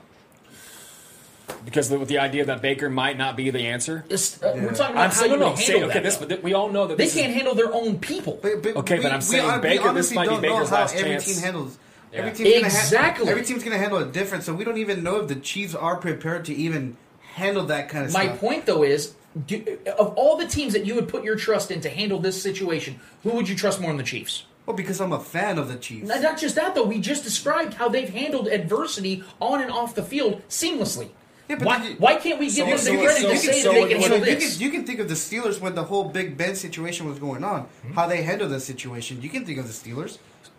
The problem with the Steelers, though, is they're enablers in a lot of ways, too, though. Is that Ben Roethlisberger has been famous and infamous for coming to training camp 60 pounds overweight because the Steelers don't ever push back on him. That's the other problem they have. So, ideally, what would be your cause or your reason for the Chiefs to take him in? Just to give him, to kind of be an incubator for him the following season to try to shoot out there and get his chance to be a starter? Or is just to have him as a solid backup? I mean, I feel like I kind of like gave the reasons why at the beginning. Where we're talking about the reinforcement for Patrick Mahomes to stand out the way he has in the public eye when it comes to hard pressing matters. You have Colin Kaepernick in Kansas City in tandem with Patrick Mahomes saying, "Look, we're standing in solidarity here." That only gives the Chiefs, with everything being trendy now, with Black Lives Matter being something that's widely accepted now, being something that only gives the Chiefs positive reaction from the fan base and from abroad. Plus the fact, again, I don't want anybody to ignore the fact that Colin Kaepernick would automatically be one of the 3 best backup quarterbacks in the league, despite him being out for 3 years. The guy is insanely talented, was a starting quarterback before he eventually lost his job. That's the point I'm trying to make. Yeah, I don't think it's necessary though. I don't think it's necessary to bring Colin Kaepernick in. I think, like I said, I would welcome him if that was the case. I would welcome. I don't find it as a necessity or necessary. I don't think it's necessary either. I just think it's something that could be good. It's not like the Chiefs have anything to prove at this point. We're the top dog in the NFL. We have the best quarterback in the NFL. But I think they do have something to prove as a franchise because of the fact that it's very easy for you to stand behind Patrick Mahomes when he says the things he's saying because he's Patrick Mahomes. No, but he is your franchise. This goes back to my point though about being proactive and reactive. Don't you think that would be kind of like, I don't really see the necessity in us, and what do we necessarily have to prove as a franchise, and what does it prove if we did let him come here? What would that prove? Be more, okay, let me answer that with a question. What would be more proactive than going out and getting Colin Kaepernick when you don't need to? That's not proactive. Anybody who hires Colin Kaepernick at this point is reactive. It's reactive if somebody says, "Hey, we need a top tier team to take him, Kansas City. How about you guys do it?" Okay, I guess we'll do it. That's reactive because you're reacting to the proposal. If they go out and say, "Hey, Kaepernick, we want to sign you to a 1-year deal," that's being proactive because you're going out and making it happen. Dude, everything at this point is reactive because of the movement right now. Yes, I understand that, but my point though is the Chiefs don't have any obligation to Kaepernick. That would be reactive, is if they said, "Hey, we feel obligated, therefore we're just going to do it." No team but if does. they're going to go out and do it on their own merits, that is proactivity. Like I said, dude, I'm not against it. I just don't think I don't think it's necessary for the Chiefs to do it. I don't think the Chiefs really have anything to prove at this point because we have the biggest voice and who spoke out already and is leading the charge for the league on this movement. So I don't think we necessarily have anything to prove. I know we have a history of things that we could be reactive to that could compensate if we did bring in Colin Kaepernick and change the stars of our future maybe as a franchise. But I think we're already doing that with Patrick Mahomes. That's why I don't find it necessary to bring Colin in. But if we did, I would have no problem. Like I said, I would gladly welcome him in. If we could be the launching pad for him to start this next chapter of his career, I'm all for that. But I definitely do think he could go somewhere else that needs that clout. We have the most clout in the league right now. I think there's like the Jaguars. Other situations, maybe even the Titans, maybe other teams that are still, have a competition for a quarterback. Yeah, and even the Raiders. That's exactly what I said. Even the Raiders. Kaepernick, if he comes here, he's not going to have a shot to even play. It could be a launching pad situation to even play a game. But then he's wasting a year. Yeah, he's wasting a year that he could start somewhere else. I'm thinking about him. I'm thinking in a football football aspect, other than what like the clout that's going to come with it, or like the media. There's going to be a ton. I don't like. I'm not looking at that. I'm looking at the football aspect. I'm looking at him as a player. Where would it fit the most? Like where he actually would compete for a spot? Because if he comes here, he's not competing for anything. He's just going to come here and chill because unless Patrick gets hurt or unless something happens to Patrick, that's the only way he's going to play. I'm not going to act like that's I'm not going to, like, I wouldn't mind it. Yeah. I wouldn't mind him coming here, but I don't think for him is the best football move. Okay. Now let me ask you guys both a question. We talk about him fighting for a starting position. You name the Titans who are, I believe they signed Ryan Tannehill to that contract. Yeah. So he doesn't have a real chance of getting that position. And then you talk about the Jaguars. To me, that's the only maybe the Panthers. If you really want to look at like talent at the quarterback position, the Browns too. And then you got the Bears that you can throw in there. Yeah, but they already have Nick Foles there, who's the backup for what Mitchell Trubisky has. That's what would be a perfect situation for Kaepernick because Nick Foles, as we know him as a starter, is not that great. But you're talking about Kaepernick now with Tampa Bay Buccaneers. You're talking about. There's no chance in hell he gets that job though. I'm with Tom saying, Brady. okay, in 2 years, Brady could be gone. Okay, but we're just talking about how you don't want him to waste a season, but he'd be wasting 2 with the Buccaneers. That's what I'm talking about. The Chiefs being perfect for him because he doesn't have a chance of playing in 2020. I don't think he's going to start anywhere. No matter where he goes in 2020, he's not starting. So what you need to build upon is exposure. As a backup to the best quarterback in the NFL, you're getting tons of exposure. It's the best foot. It's the best foot in the door. Yeah, it's the best foot in the door. Teams will warm up to him. What about? Go ahead. I mean, sorry. What about the Raiders? That they obviously need that clout right now because they're moving. The Raiders might be the one place where if Kaepernick goes, it might actually hurt his chances of getting a job. No, I think Las Vegas in a new stadium would be. It's a new. Joking aside, imagine Kaepernick in that black jersey with those black jerseys that are sold. And also playing with San Francisco was his last marketability wise. So you're already marketability wise. I think Las Vegas is perfect for because him. They're launching basically a fresh start, a new location. It's people would go to Vegas to watch Kaepernick play as a starting quarterback for the Raiders. I'm already. If it's marketability he's looking for, it would be the Cowboys. That would be as the far number as one clout position. Goes, that addition would be perfect. But the point is with the Raiders, when it comes to the Raiders, the problem with that is they've already tied themselves to not one but two quarterbacks. Marcus Mariota was the same player as Kaepernick. The GM? God, I can't. I'm placing it. Not Mayock? Mike Mayock. Yeah. He was Mariota's number one player on the 2015 board. Yeah. So there is a loyalty to there. I don't see a chance in hell Kaepernick even gets the second. But that's because spot on that we didn't team. see Colin Kaepernick even had a chance to be in the league a week ago. So I mean now everything's kind of changed. The fact that now teams are kind of scrambling to kind of be the team to let him in and be that second chance team. And like Trevor said, I think it's more reactive. Everything's reactive at this point because everything's already happened. The movement's already happening. It's sad to say, but you kind of just proved it there when said a couple weeks ago we were not talking about Kaepernick returning to the league.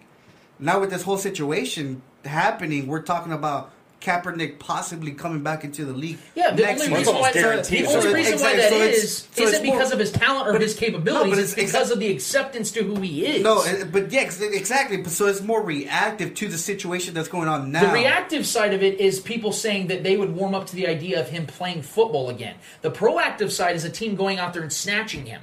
That's being proactive. Because even to this day, like Trevor just said a few minutes ago, if the Chiefs sign Kaepernick right now, you are losing a portion of your fan base, at least for a minute. So that is a proactive move. It is a proactive move because of the fact you're doing something that is unpopular and unforeseen. It is not something the Chiefs have ever done in their history, is doing something controversial. But you're also doing it because of what's going on right now. Obviously, teams would not have done it if all this situation was not going on. I 100% agree with you. So that's being reactive to the situation. That's a league-wide thing that you're talking about. I'm talking about an individual team's perspective. The Chiefs now know that league-wide it's going to be acceptable, so there is a portion of it that is reactive. My point, though, is that the Chiefs go out there and do something they don't have to do.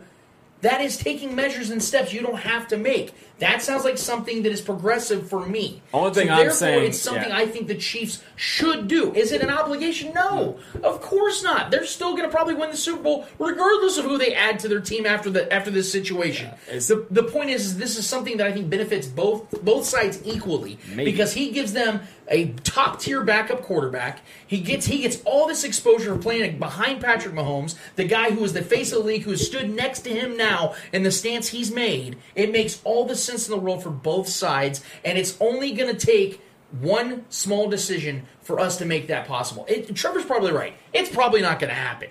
I've accepted that part of the reality. I'm saying it makes all the sense in the world for it to take place, if it was to take place. That's all I'm trying to say about it. So I know that the possibility of it is very slim. And more than likely, there's going to be a team like the Jaguars that take him because of this financial side of things, where he automatically becomes the number one selling jersey in America, and he gets them, 40+ thousand fans, which they never have had, probably since the 90s when, Mark Brunell was their quarterback. But that's the point, is that most teams are looking at this as an opportunist side of things. For the Chiefs, they don't have to worry about the financial side. Patrick Mahomes is already in the top 5 in jersey sales. He's the best quarterback in the NFL. They just won a Super Bowl. The only thing they'll be adding him for is for optics and for knowing that they're taking a step they've never done as a franchise. Like I said, they've always been kind of behind when it comes to, adapting and adjusting and learning societal situations and problems and things like that. Patrick Mahomes has eased that for them now. He's a black quarterback that is the face of their franchise and the league, so they really have no choice but to rally behind him. They go and add Kaepernick to that equation. That's them deciding to really take action. Because they, again, have no choice but to support. What are they going to do? Bench Patrick Mahomes? What are they going to cut Patrick Mahomes? Of course they're not. He's going to be their quarterback no matter what he's saying or what he stands for. So them accepting as somebody who outside who they have no loyalties to is them making decisions that is unpopular, but yet I feel the right decision to make. You can make that same argument for all the other 31 teams. Exactly. So I'm saying when it comes to the stability side of things, there is not a team more better equipped to handle the circus that comes with Colin Kaepernick than the Chiefs. Do you think it benefits us being the team that everyone's going to want to beat? Everyone's marking their calendars for if we're on their calendar that they want to beat because we're the defending champs, and our ultimate goal is to repeat as champions again this year. Do you think that it benefits us more to bring Colin Kaepernick in here, or do you think it in some way can cause a negative ripple effect within the fan base, within possibly the front office? Do you think, because there are going to be negative attachments to this, regardless of how you... Of course there's going to be a negative attachment. Regardless if we accept it even or not. to this day, there's people that still hold on to this but made-up notion that Tyreek Hill beat his kid. Okay, me as a selfish fan, I don't know if I think it's worth it to do that. Do I think he's going to get a chance in the NFL somewhere? Sure. Do I know for sure that I want him here? If that's going to cause any kind of...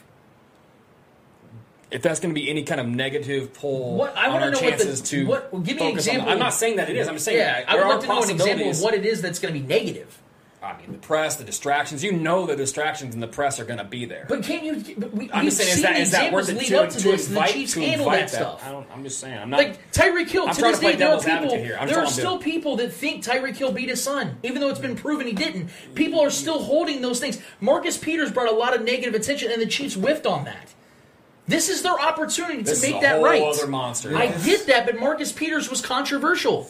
He wasn't by the book. Man, they got rid of him. I don't think this is a nationwide. That's exactly my point. That's why it makes more sense for the Chiefs to do this, because they can show solidarity for sure. Because they did not have a choice with Patrick Mahomes. But they had to back him up with this. I just believe that every team can make the same argument. I don't know if it's your fandom to the Chiefs that you want Kaepernick here. It has nothing to do with my fandom. I'm looking at the team because as you a can whole. make this. You can make the same argument for all the other teams. Then name the team that can handle it better than them. I still haven't heard a team. I don't know what you mean by handle. Yeah, handle the situation, because that's what it is. How do we know? Bring Kaepernick in, you're getting media coverage like you didn't have before. How do we know the Chiefs are the best spot to handle this situation? I just listed it. I've said it like 4 times. They have the team and nucleus and coaching staff and cachet that can be able to deflect from anything that you guys want to deem negative. This is only a positive thing at this point, because like we've all discussed, the NFL as a whole is starting to wrap their arms around the movement. So bringing him in is not going to be as negative as it is positive at this point. I do think the Steelers with Mike Tomlin would be a great spot for him to start. With a minority head coach who's a very vocal minority head coach, I think that Mike Tomlin might actually be the best spot. And the fact that Big Ben's on his way out, he could be the starter next season. After this coming season. That could very well happen.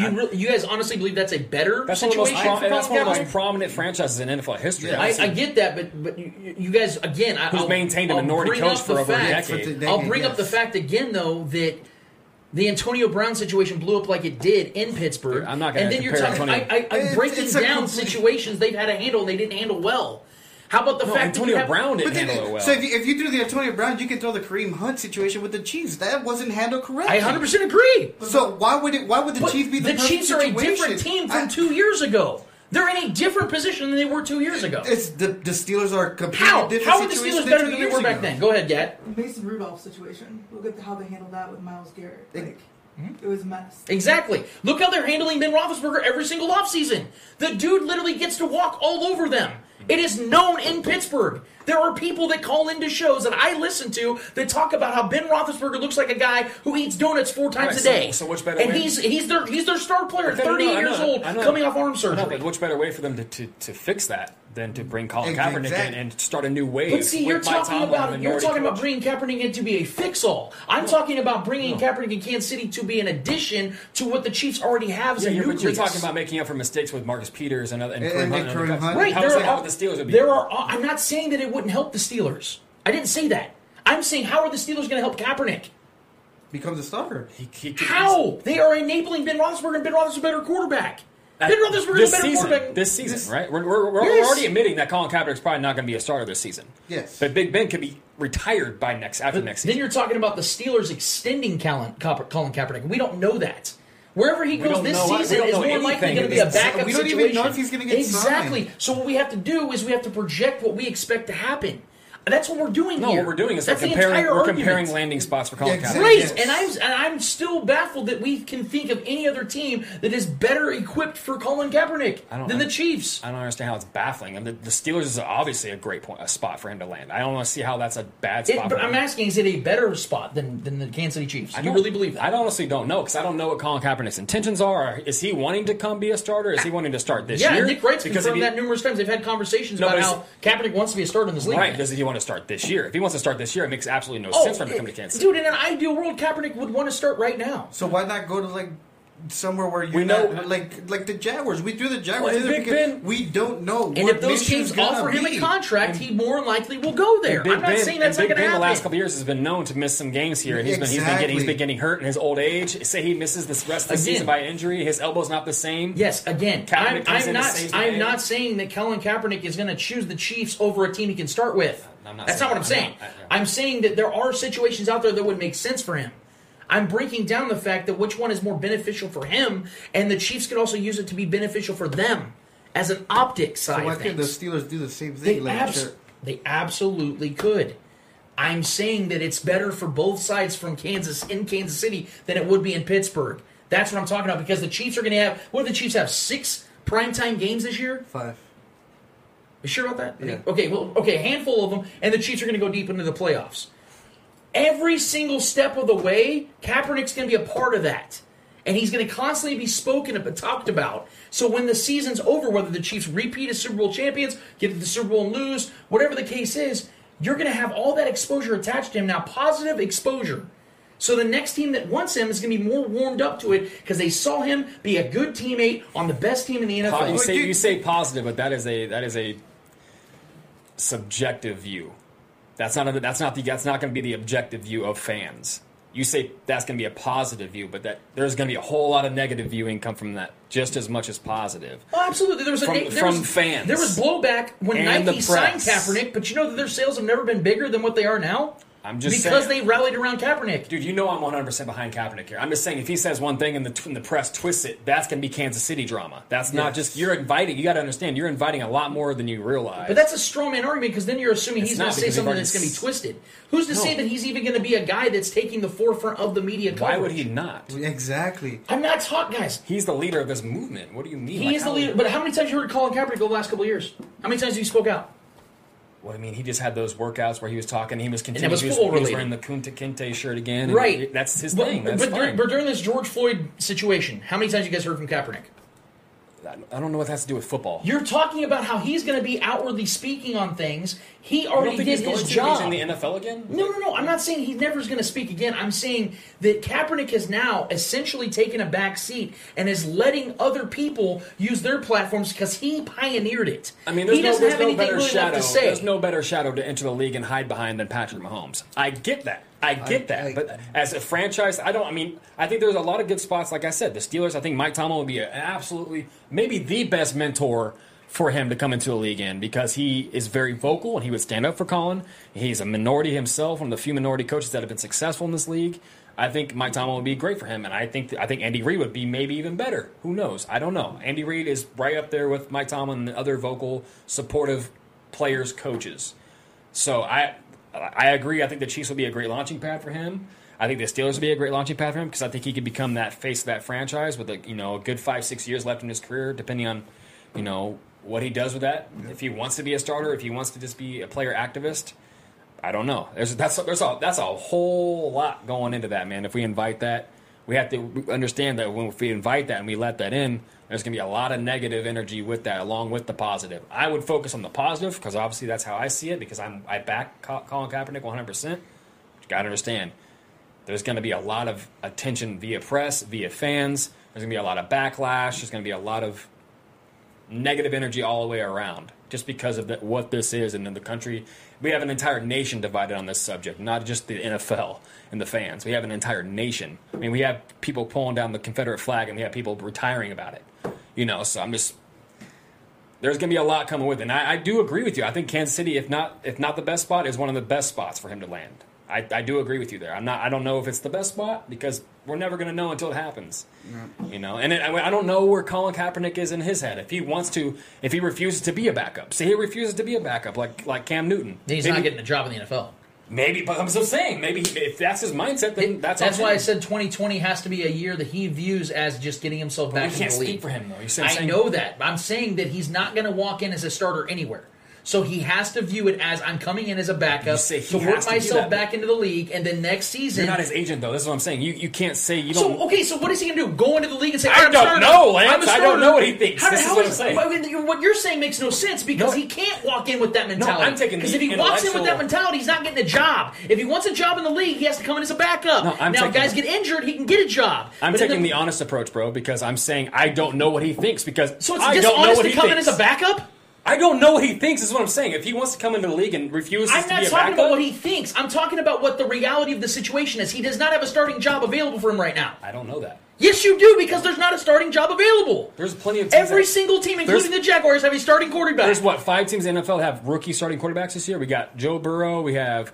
and he's not getting benched. But he could sit the first year. You don't know that. He's a first overall pick. I get that, dude. I get that. So is Patrick Mahomes. I'm just saying that... No, he wasn't. He was the 10th overall pick. Okay. We're talking about the number 1 overall pick. He's not getting sacked. I'm not saying that he is. I'm saying there are situations. Daniel Jones in New York. Colin Kaepernick can come sit behind him. If Daniel Jones starts sucking the first few weeks, he can step in to be the starter. There's plenty of situations where he'd be the backup. He would be the backup starting the season. I know, but that is my point. I'm saying if there's a hint of a chance that he could start somewhere, I think he would take that opportunity other than sitting behind a sure thing in Patrick Mahomes. Absolutely. I agree. I didn't say he wouldn't do that. Okay, but you're trying to act like you know that there's... No, I am saying the only positions he has available are backup positions. There is not a team right now that's saying, you know what? We don't have a starting quarterback. Maybe we should go and sign Kaepernick to be our starting quarterback. That reality is not there. Dude, I'm well aware that there's not a single team in the NFL that doesn't have a quarterback. So then what are we even talking about? Because the way I see it is he has to be a backup somewhere. That's got to be his viewpoint. Because that's all that's available. Right, so 2020 will be a year where he can be a backup and then fight for it in 2021 as a starting quarterback. I hear what you're saying, and all I was saying is I don't know what he wants. He hasn't vocalized what he wants. If he wants to go somewhere where he can compete for a starting spot, which is not Kansas City. Yeah. That's all I'm saying. That's not Kansas City. That's where if he wants to go somewhere where he wants to compete, but that's a short-sighted view because of the fact that you're looking at it as there is no view yet. I'm not looking at the whole situation. Okay, you can't look at it as I'm going into a position hoping that in the next 2 years I'm this team's starter. Getting back in the league is priority number 1. So if you get into the best situation possible as the backup to the best quarterback, you're getting exposure across the league. So you're on a great team, and then next year a team has an availability as a starting quarterback. We see this all the time. Where backup quarterbacks who want to be starters again go to better teams, get that exposure, and then get signed to a team where they can become the starter. This happens all the time. Who was the starting quarterback for the Philadelphia Eagles last year in the playoffs? Carson Wentz. No. Yes, Carson Wentz. He got a concussion in the game. Yeah, but who came in for him? The McCown brother. Yeah, who came out of retirement that year. Yeah. Right, because Nick Foles left. Okay, you know why? Because Nick Foles was the backup and then got a better job. Okay, do you know why he Nick left? Nick Foles went got an $88 million contract the next season with the Jaguars. But this is proving my point. But you know why he left, though? Because he got a starting job. Because he took him to the Super Bowl and won. My point exactly. Carson Wentz got hurt. Nick Foles was out of the league the year before. How would you know that without playing? Signed by the Eagles. Hold on. No. You guys just made my point. Because Nick Foles was out of the league the year before, gets signed by the Eagles. Carson Wentz tears his ACL. Nick Foles wins the Super Bowl. What happens the next year? I'm not talking about Nick Foles. I'm talking about, what's his name? The guy that came in this past year. The reason why Josh McCown was even there is because Nick Foles left. But McCown came from retirement. I'm just saying, there's a chance that anybody can come out of retirement. Josh McCown's 40 freaking years old. He came out of retirement and had a chance to start a playoff game, or had a chance to come in and play a playoff game. I'm saying Colin Kaepernick knows that there are opportunities in this league that he can go anywhere. Say Baker blows the first 4 games of the year, and he's the backup for Baker. He can very well become the starter for the Browns halfway through the year, maybe before that. I'm just saying there are other opportunities, just like Mitchell Trubisky. That's the reason why they got Foles, because they know there's an opportunity that Mitchell Trubisky could blow it. There's a lot of opportunities that are very well open as far as quarterback controversies. There are, like I said, Daniel Jones in New York. Who's behind Daniel Jones? Daniel Jones was not good the last 6 weeks of the year last year. If he's trash to start this year, Colin Kaepernick could very well go steal that job if he lands there.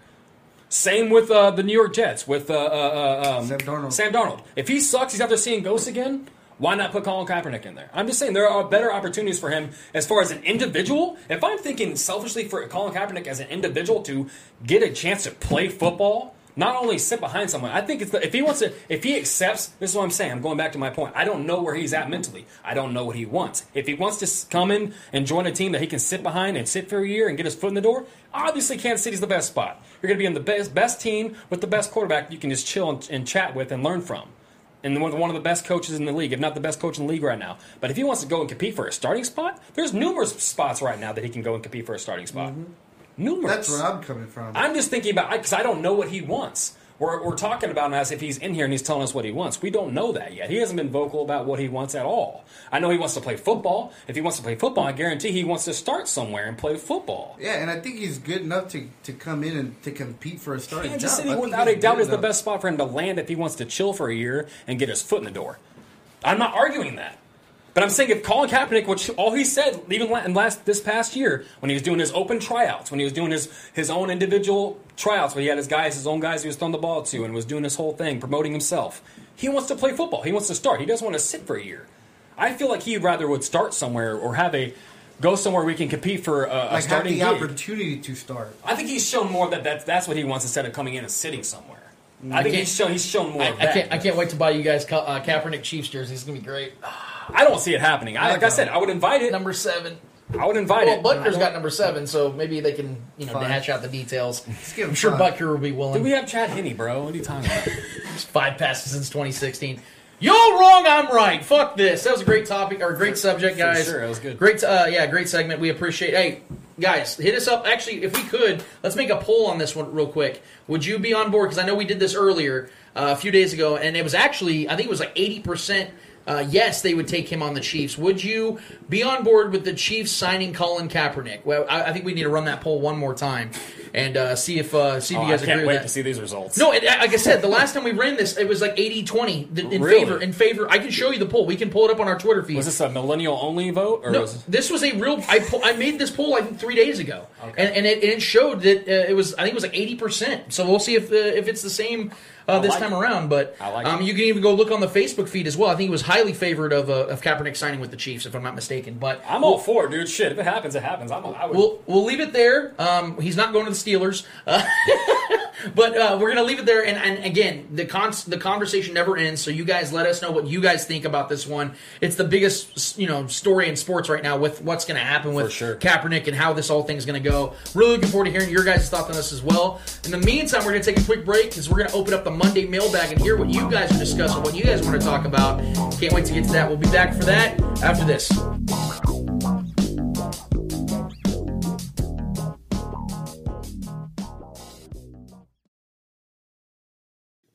Located in the historic Westport District, Modern Man Supply Company is your Kansas City's new home for men's retail. From apparel to pomade and home goods to beard care, they offer a wide range of men's products from independent companies from around the world. Follow them at Modern Man Supply Company on Facebook, Instagram, and Twitter. Mail time. Mail time. Mail time. The mail's here. All right, back at it again on the Spokey Podcast for segment number 5. I'm your host, Lance Twidwell, here inside the KCPN studios with my guys Trevor Twidwell. What's good? And Eddie Ortiz, two habitual Kaepernick haters. And we're going to now open up the Monday mailbag. Hopefully I have some people on my side in this Fake one. news. Wrong. Fake news. I'm going to build a wall around Trevor. Wrong. Eddie, what is in the Monday mailbag tonight, my man? Huge. All right. Our first question comes from Donnie Couch. The man that called me out. He called me out of the group, bro. You pissed him off this week. He was waiting for that Monday mailbag, and I failed him for 3 days. Yeah. I am so sorry, my guy. It says, thank you guys for inviting me to the Thursday mailbag. Hey, don't rub it in, dick. He says, I have 2 questions. My first question is, what are your thoughts on the Royals drafting what a lot of people are calling the steal of the MLB draft, the left-handed pitcher out of Texas, who many thought would go first overall. Asa Lucy, I think his last name. Lucy or something like that. Man, I think the Royals got themselves a steal on this one. Was it the fourth overall? Fourth overall pick, yes. I actually watched that draft because I wanted to see what the Royals were going to do. And look, being a baseball player like myself growing up and actually being left-handed, it was crazy how, even though I was absolute ass at pitching, the fact that I was left-handed, like, coaches would try to convince me to pitch, even though they knew I sucked. It was you're a left-handed pitcher, you have to pitch. And so with Asa, I watched some videos of him. I think it's Asa. I think that's how you pronounce his name. I watched some video, man. This kid's got some insane movement on his pitches. His fastball has high velocity. It's got some nastiness to it. I think the Royals got themselves an absolute steal of the draft, man. He should have probably went number one overall. I was listening to a lot of the, Carl Ravitch and all those guys from ESPN Baseball Tonight, and that was the guy they kept talking about. And we're talking about, big-time market teams like the Mets and all those teams were coming up, and they were talking about this kid that came to Kansas City, a smaller market. You know that there's some expectations there. I don't really know, a fair comparison to him because that's unfair for a kid that has not proven himself yet. But the fact that he's a left-handed monster that can be a top of the rotation type of guy, that is exactly what a young, developing Royals is looking for. I think this is the kind of guy you can see in the next 2 to 3 years come up in the majors. Yeah, 610 had him on the show today on The Drive. They did an interview with him. The kid sounds like a really humble kid, just ecstatic to have a chance to play. He seems really, really confident. And like you said, what better way for this young building Royals team than to get you an ace, get you a guy that can go out there and, be that guy maybe in a couple years or so, or maybe sooner than that. So, yeah, building a solid bullpen is the way to start, obviously.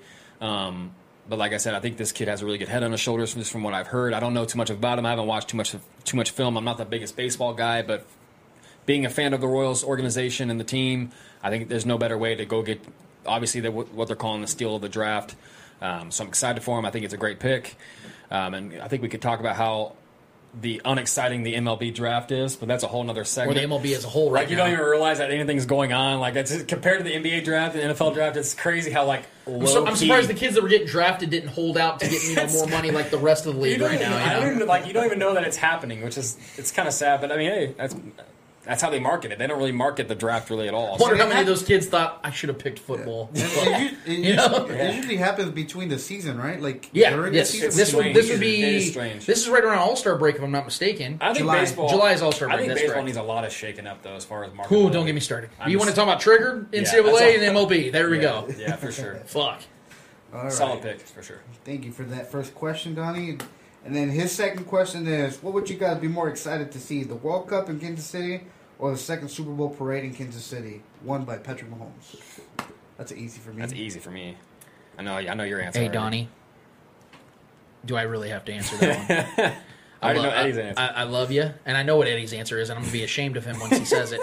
Donnie. Foreigner. Donnie. You know the answer. That's all I'm going to say. Yeah, you already love know mine. Guy. Yeah. Eddie, go ahead and answer that It'd be getting naked round 2 for me. Eddie, we were the guy in the tree with our ass showing. Buck naked. I'm going to be hosting the biggest tournament in the world, the World Cup. Eddie's trying to get headbutted tonight. Traitor! There's no other sport. Thanks to Donnie, Eddie's getting headbutted after the show. Maybe live. He's getting headbutted. There's no other. There's a butted in there. Trust me, he ain't that lucky. in the world I ain't throwing those kind of moves. That can compete with the World Cup. There's no other. I'm not debating that, but Christ, man, we're talking about another Super Bowl. You're gonna say no to a second Super Bowl parade? I'm not saying no. But you're saying yes to the other. What would you be more excited for? Clearly, the parade. Well, I'm gonna have an honest answer. Give me 69 of them on a row. I'll have fun at the parade. 69. Let's say they win again. I'll be happy. I'm gonna take a nap. Let me know. You're talking about the World Cup. You're talking about the World Cup, the biggest tournament in the world. But if you're asking me what the excitement level is between a Super Bowl here in Kansas City as a stupid American, as opposed to the World Cup where prestigious, smart, well thought out people watch the World Cup and celebrate that, I'm celebrating my football, dude. But you're having people from all over the world just flying to Kansas City. Sure. No, dude, I'm not nearly as excited about it. That's a good question, but money-wise, you're increasing the city by so much. Yeah.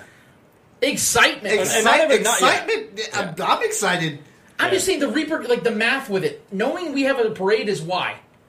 Because we won another Super Bowl. But yeah, But you're talking about the World Cup. I though. get it. It's a I get subjective it. question. I mean, Yeah. for the That's bigger actually soccer a good fans, question. yeah, it is a good It's a question. good question. For the soccer fans, obviously they're going to go. You with got the World Eddie Cup. sweating over here. Dude, Way to Eddie's go! I didn't know you sweating. sweat in the Matrix. That's a win-win situation, though. Either one, I'd be stoked. But yeah, If Kansas City was to win, Eddie's sweatingly excited right now. I'm so excited about the World Cup. He's like creaming it off. He's like creaming it off right here. he had a Vaseline his nips real quick. If Kansas We can get them as a Kansas sponsor. City wins the bid for the World Cup to host a game here, Yeah, it's just gonna be out of this world, dude. There you go. Like honestly, it's No, gonna be- I agree with it's you. gonna be You're right. crazy. I'm not debating that. the attention that would bring here would be unreal. Exactly. So, Yeah. excitement wise, Kansas City. That's global. You're gonna be. I mean, excited. are we really going to compare? I mean, you guys remember the stellar speech from Brett Veach that was like 39 seconds long? Like, We all know why you're here. Yeah, he's like, Shit. you don't want to hear from Shit. me. Let's Where's hand it off Pat? to the people you actually care Yeah. about. I was like, he got it. Mike Parsons didn't know how to Pat's get drunk that, ass out of but it. for some reason they had Frank White up there. That was kind of awkward. Yeah, it was a little... Like Frank, I know you're a baseball legend. Give me the Super Bowl. I just Yeah, want the Super Bowl. Can we yeah. go to the people that were a part of the team? That's what I Thanks. want. Super Bowl number Good question, 2. Donnie. World Cup. Super Bowl parade. Next and last question comes from Billy Hodge. Oh, Billy. Billy. Eddie Hodge in the hizzy. I'm blushing. Is Billy in the Matrix I'm with you blushing. too? Is it like a tandem thing, or is it like you just visit? Okay. Probably. I have to check later. It says, "Hello to the good, the bad, and Lance." Yeah. I want That to means I'm the ugly. I want to personally say thank you to Lance for helping educate me on what's going on in the world today. Last week intro was probably your best and eye-opening. I have eye-opening. I have a different outlook and understanding. Thank you. So it was more of a compliment than a Hell question. yeah, I appreciate that. Even though he called me ugly, I'll take that for sure. No, Bad kind of compliments. In all seriousness, though, Billy, I believe, Billy did message me this week and was telling me he was looking forward to last week's episode because he opened up and talked about how, and I don't want to because obviously it was a personal message, but he broke down about how he's not really seen the world like some people have. But he's open-minded to it. And people like Billy, like I told Billy, are the ones that are going to make the change. Yep. Because people like Billy that are opening their minds, even though they may not understand it this time, are the people that are going to understand it over time. And that is I have such a profound respect for people like Billy Hodge, and I really do appreciate his compliment, but more importantly, more than the compliment, even though I do accept it humbly, I'm more excited and happy to know that you're a type of person that wants to actually see the change and the betterment for the human beings on our planet, in particular in our communities in America. So thank you, Billy, more than me, man. Thank you so much for keeping an open mind and being a contributor to the positive more than the contributor to the negative, because we got plenty of those people out there. We need more people like Billy. For sure. I'm with you.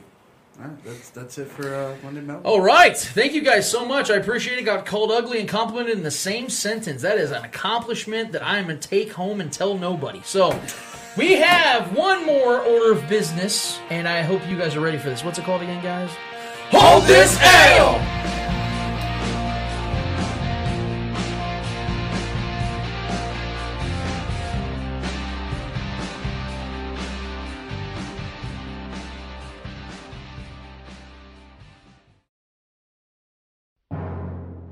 It's time to hold this L. I want you to do me a favor and hold this L. Somebody's got to hold that L. The who? The her. I'm talking like caps lock L LL Cool J style. Hold that L. Good God, man.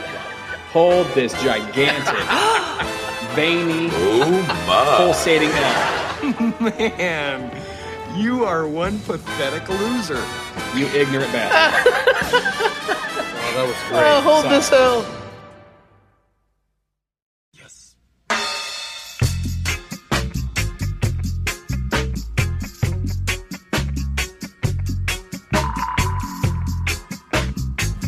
It is time to hold this L. Every single week, we like to get ourselves a few contestants, if you will, and holding an L for us this week because they took a massive loss in whatever it is they're doing in the world of sports. So I'm going to hand it off to my guy Eddie in the Matrix and Mr. Neo and Morpheus themselves. Blue pill, red pill, doesn't matter. Eddie, who's holding the L? Not the red or blue pill. All right, my L is going to NASCAR driver Ray Ciccarelli, if I'm not mistaken. Dude, I was hoping that was all of our L's this week, honestly, man. It could be that. So, as Lance said earlier in the show, in his monologue, NASCAR decided to ban all Confederate flags from their races from now and the future. And there was one outspoken driver that said he announced pretty much his retirement because he did not agree with it. Then, to make matter worse, everybody like came out saying, it's like, so how many races did you win? It's like, oh, that's right, 0.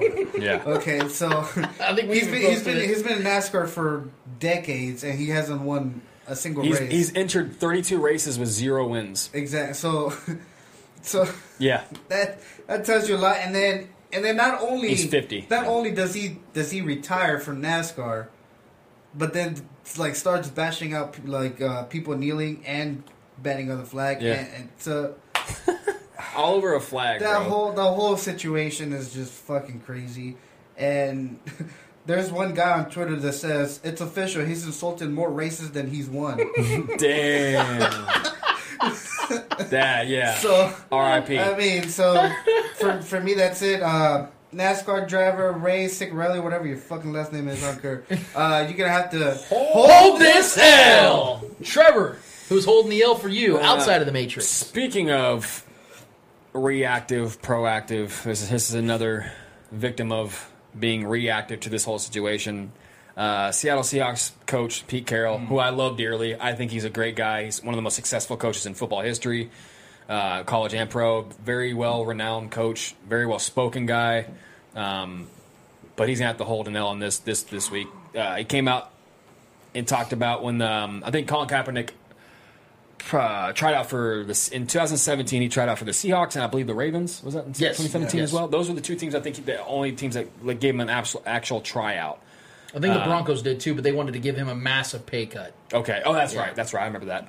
Anyways, Pete Carroll pretty much came out and said, I don't want to get too deep into the whole statement, but I'll paraphrase. He pretty much came out and said that after all this is obviously reactive. He said that he regrets not signing Colin Kaepernick in 2017. If you forget back then, the reason they didn't sign him, Pete Carroll literally said, I think he's too, pretty much paraphrasing again, he said Colin Kaepernick is too good to be a backup. And that there was supposedly another team or two that were reaching out for Colin Kaepernick, and he said he felt he was doing Colin Kaepernick a disservice by possibly signing him there and keeping him from other opportunities he could start somewhere else possibly. We don't know if any of that's factual. I'm not calling him a liar. But the fact that he's going to come out now and say that he regrets not signing Colin Kaepernick, and the fact that he regrets it makes me feel like there was some wrongdoings going on there. Whether it was the ups above him, the ownership maybe that was telling him, we don't want his ass. Make it look like we were interested, but we don't want his ass.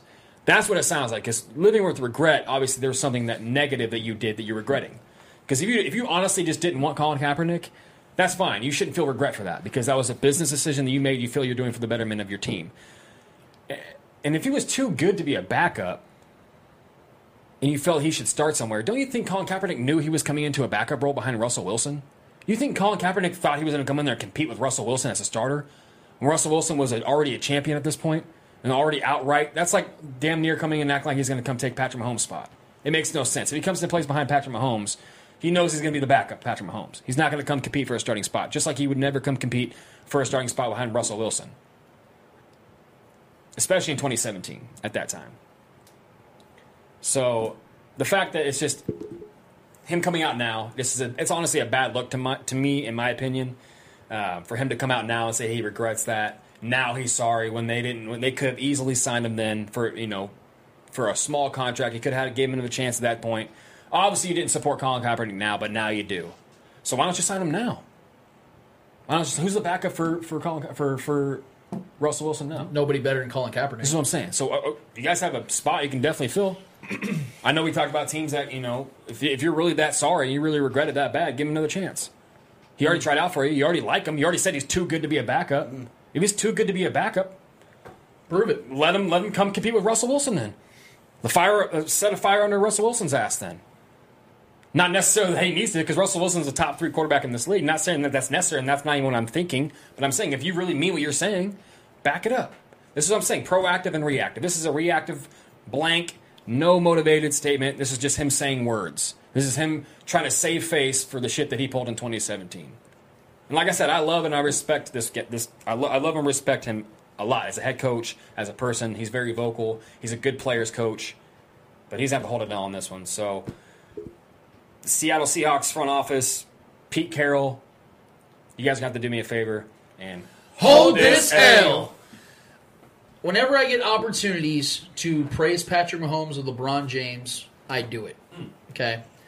But on the other side of it, whenever I get an opportunity to shit on the Knicks, you best believe I'm doing that too. Yeah, it's a close second. Yeah. So, yeah, very close second. Not friend of the show, James Dolan and his posse of the MSG area, if you will, decided to finally come out with a statement when it comes to everything that is going on in our world with George Floyd's horrific death and Black Lives Matter movement continuing to grow in substantial form.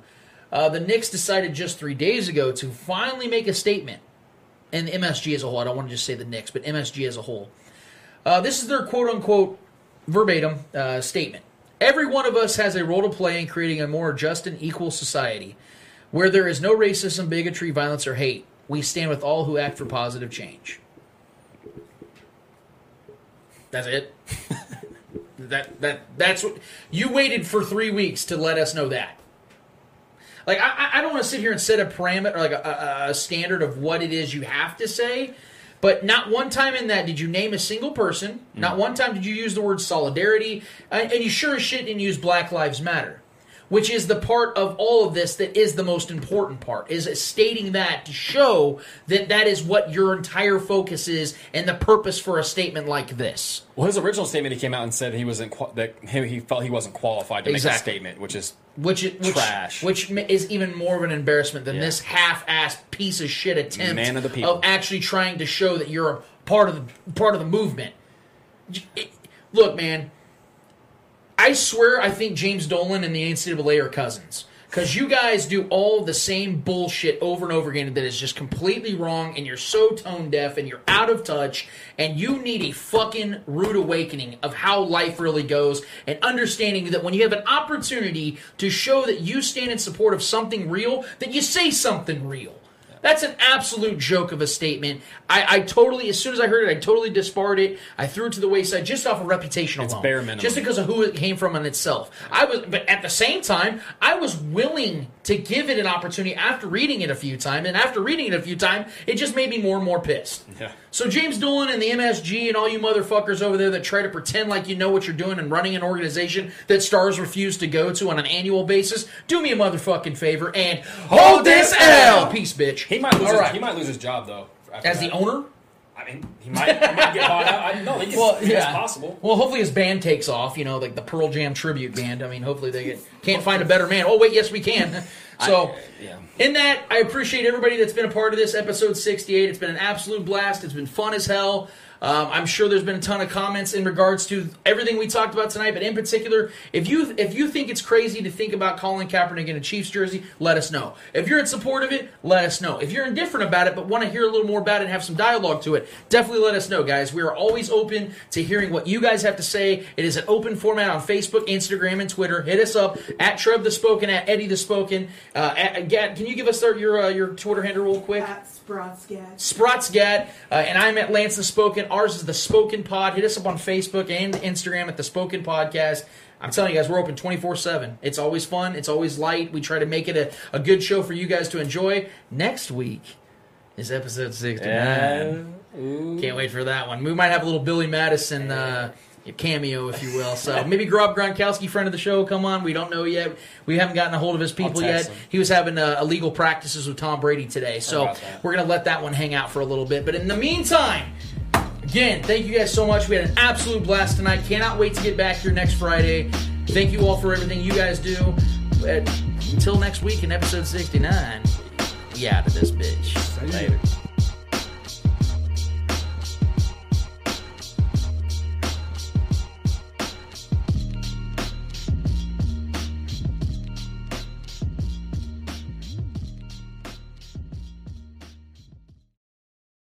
We're going to get out of this bitch. Thank you so much for listening, guys. See ya. You are tuned into The Spoken. I might actually stick around for a little bit.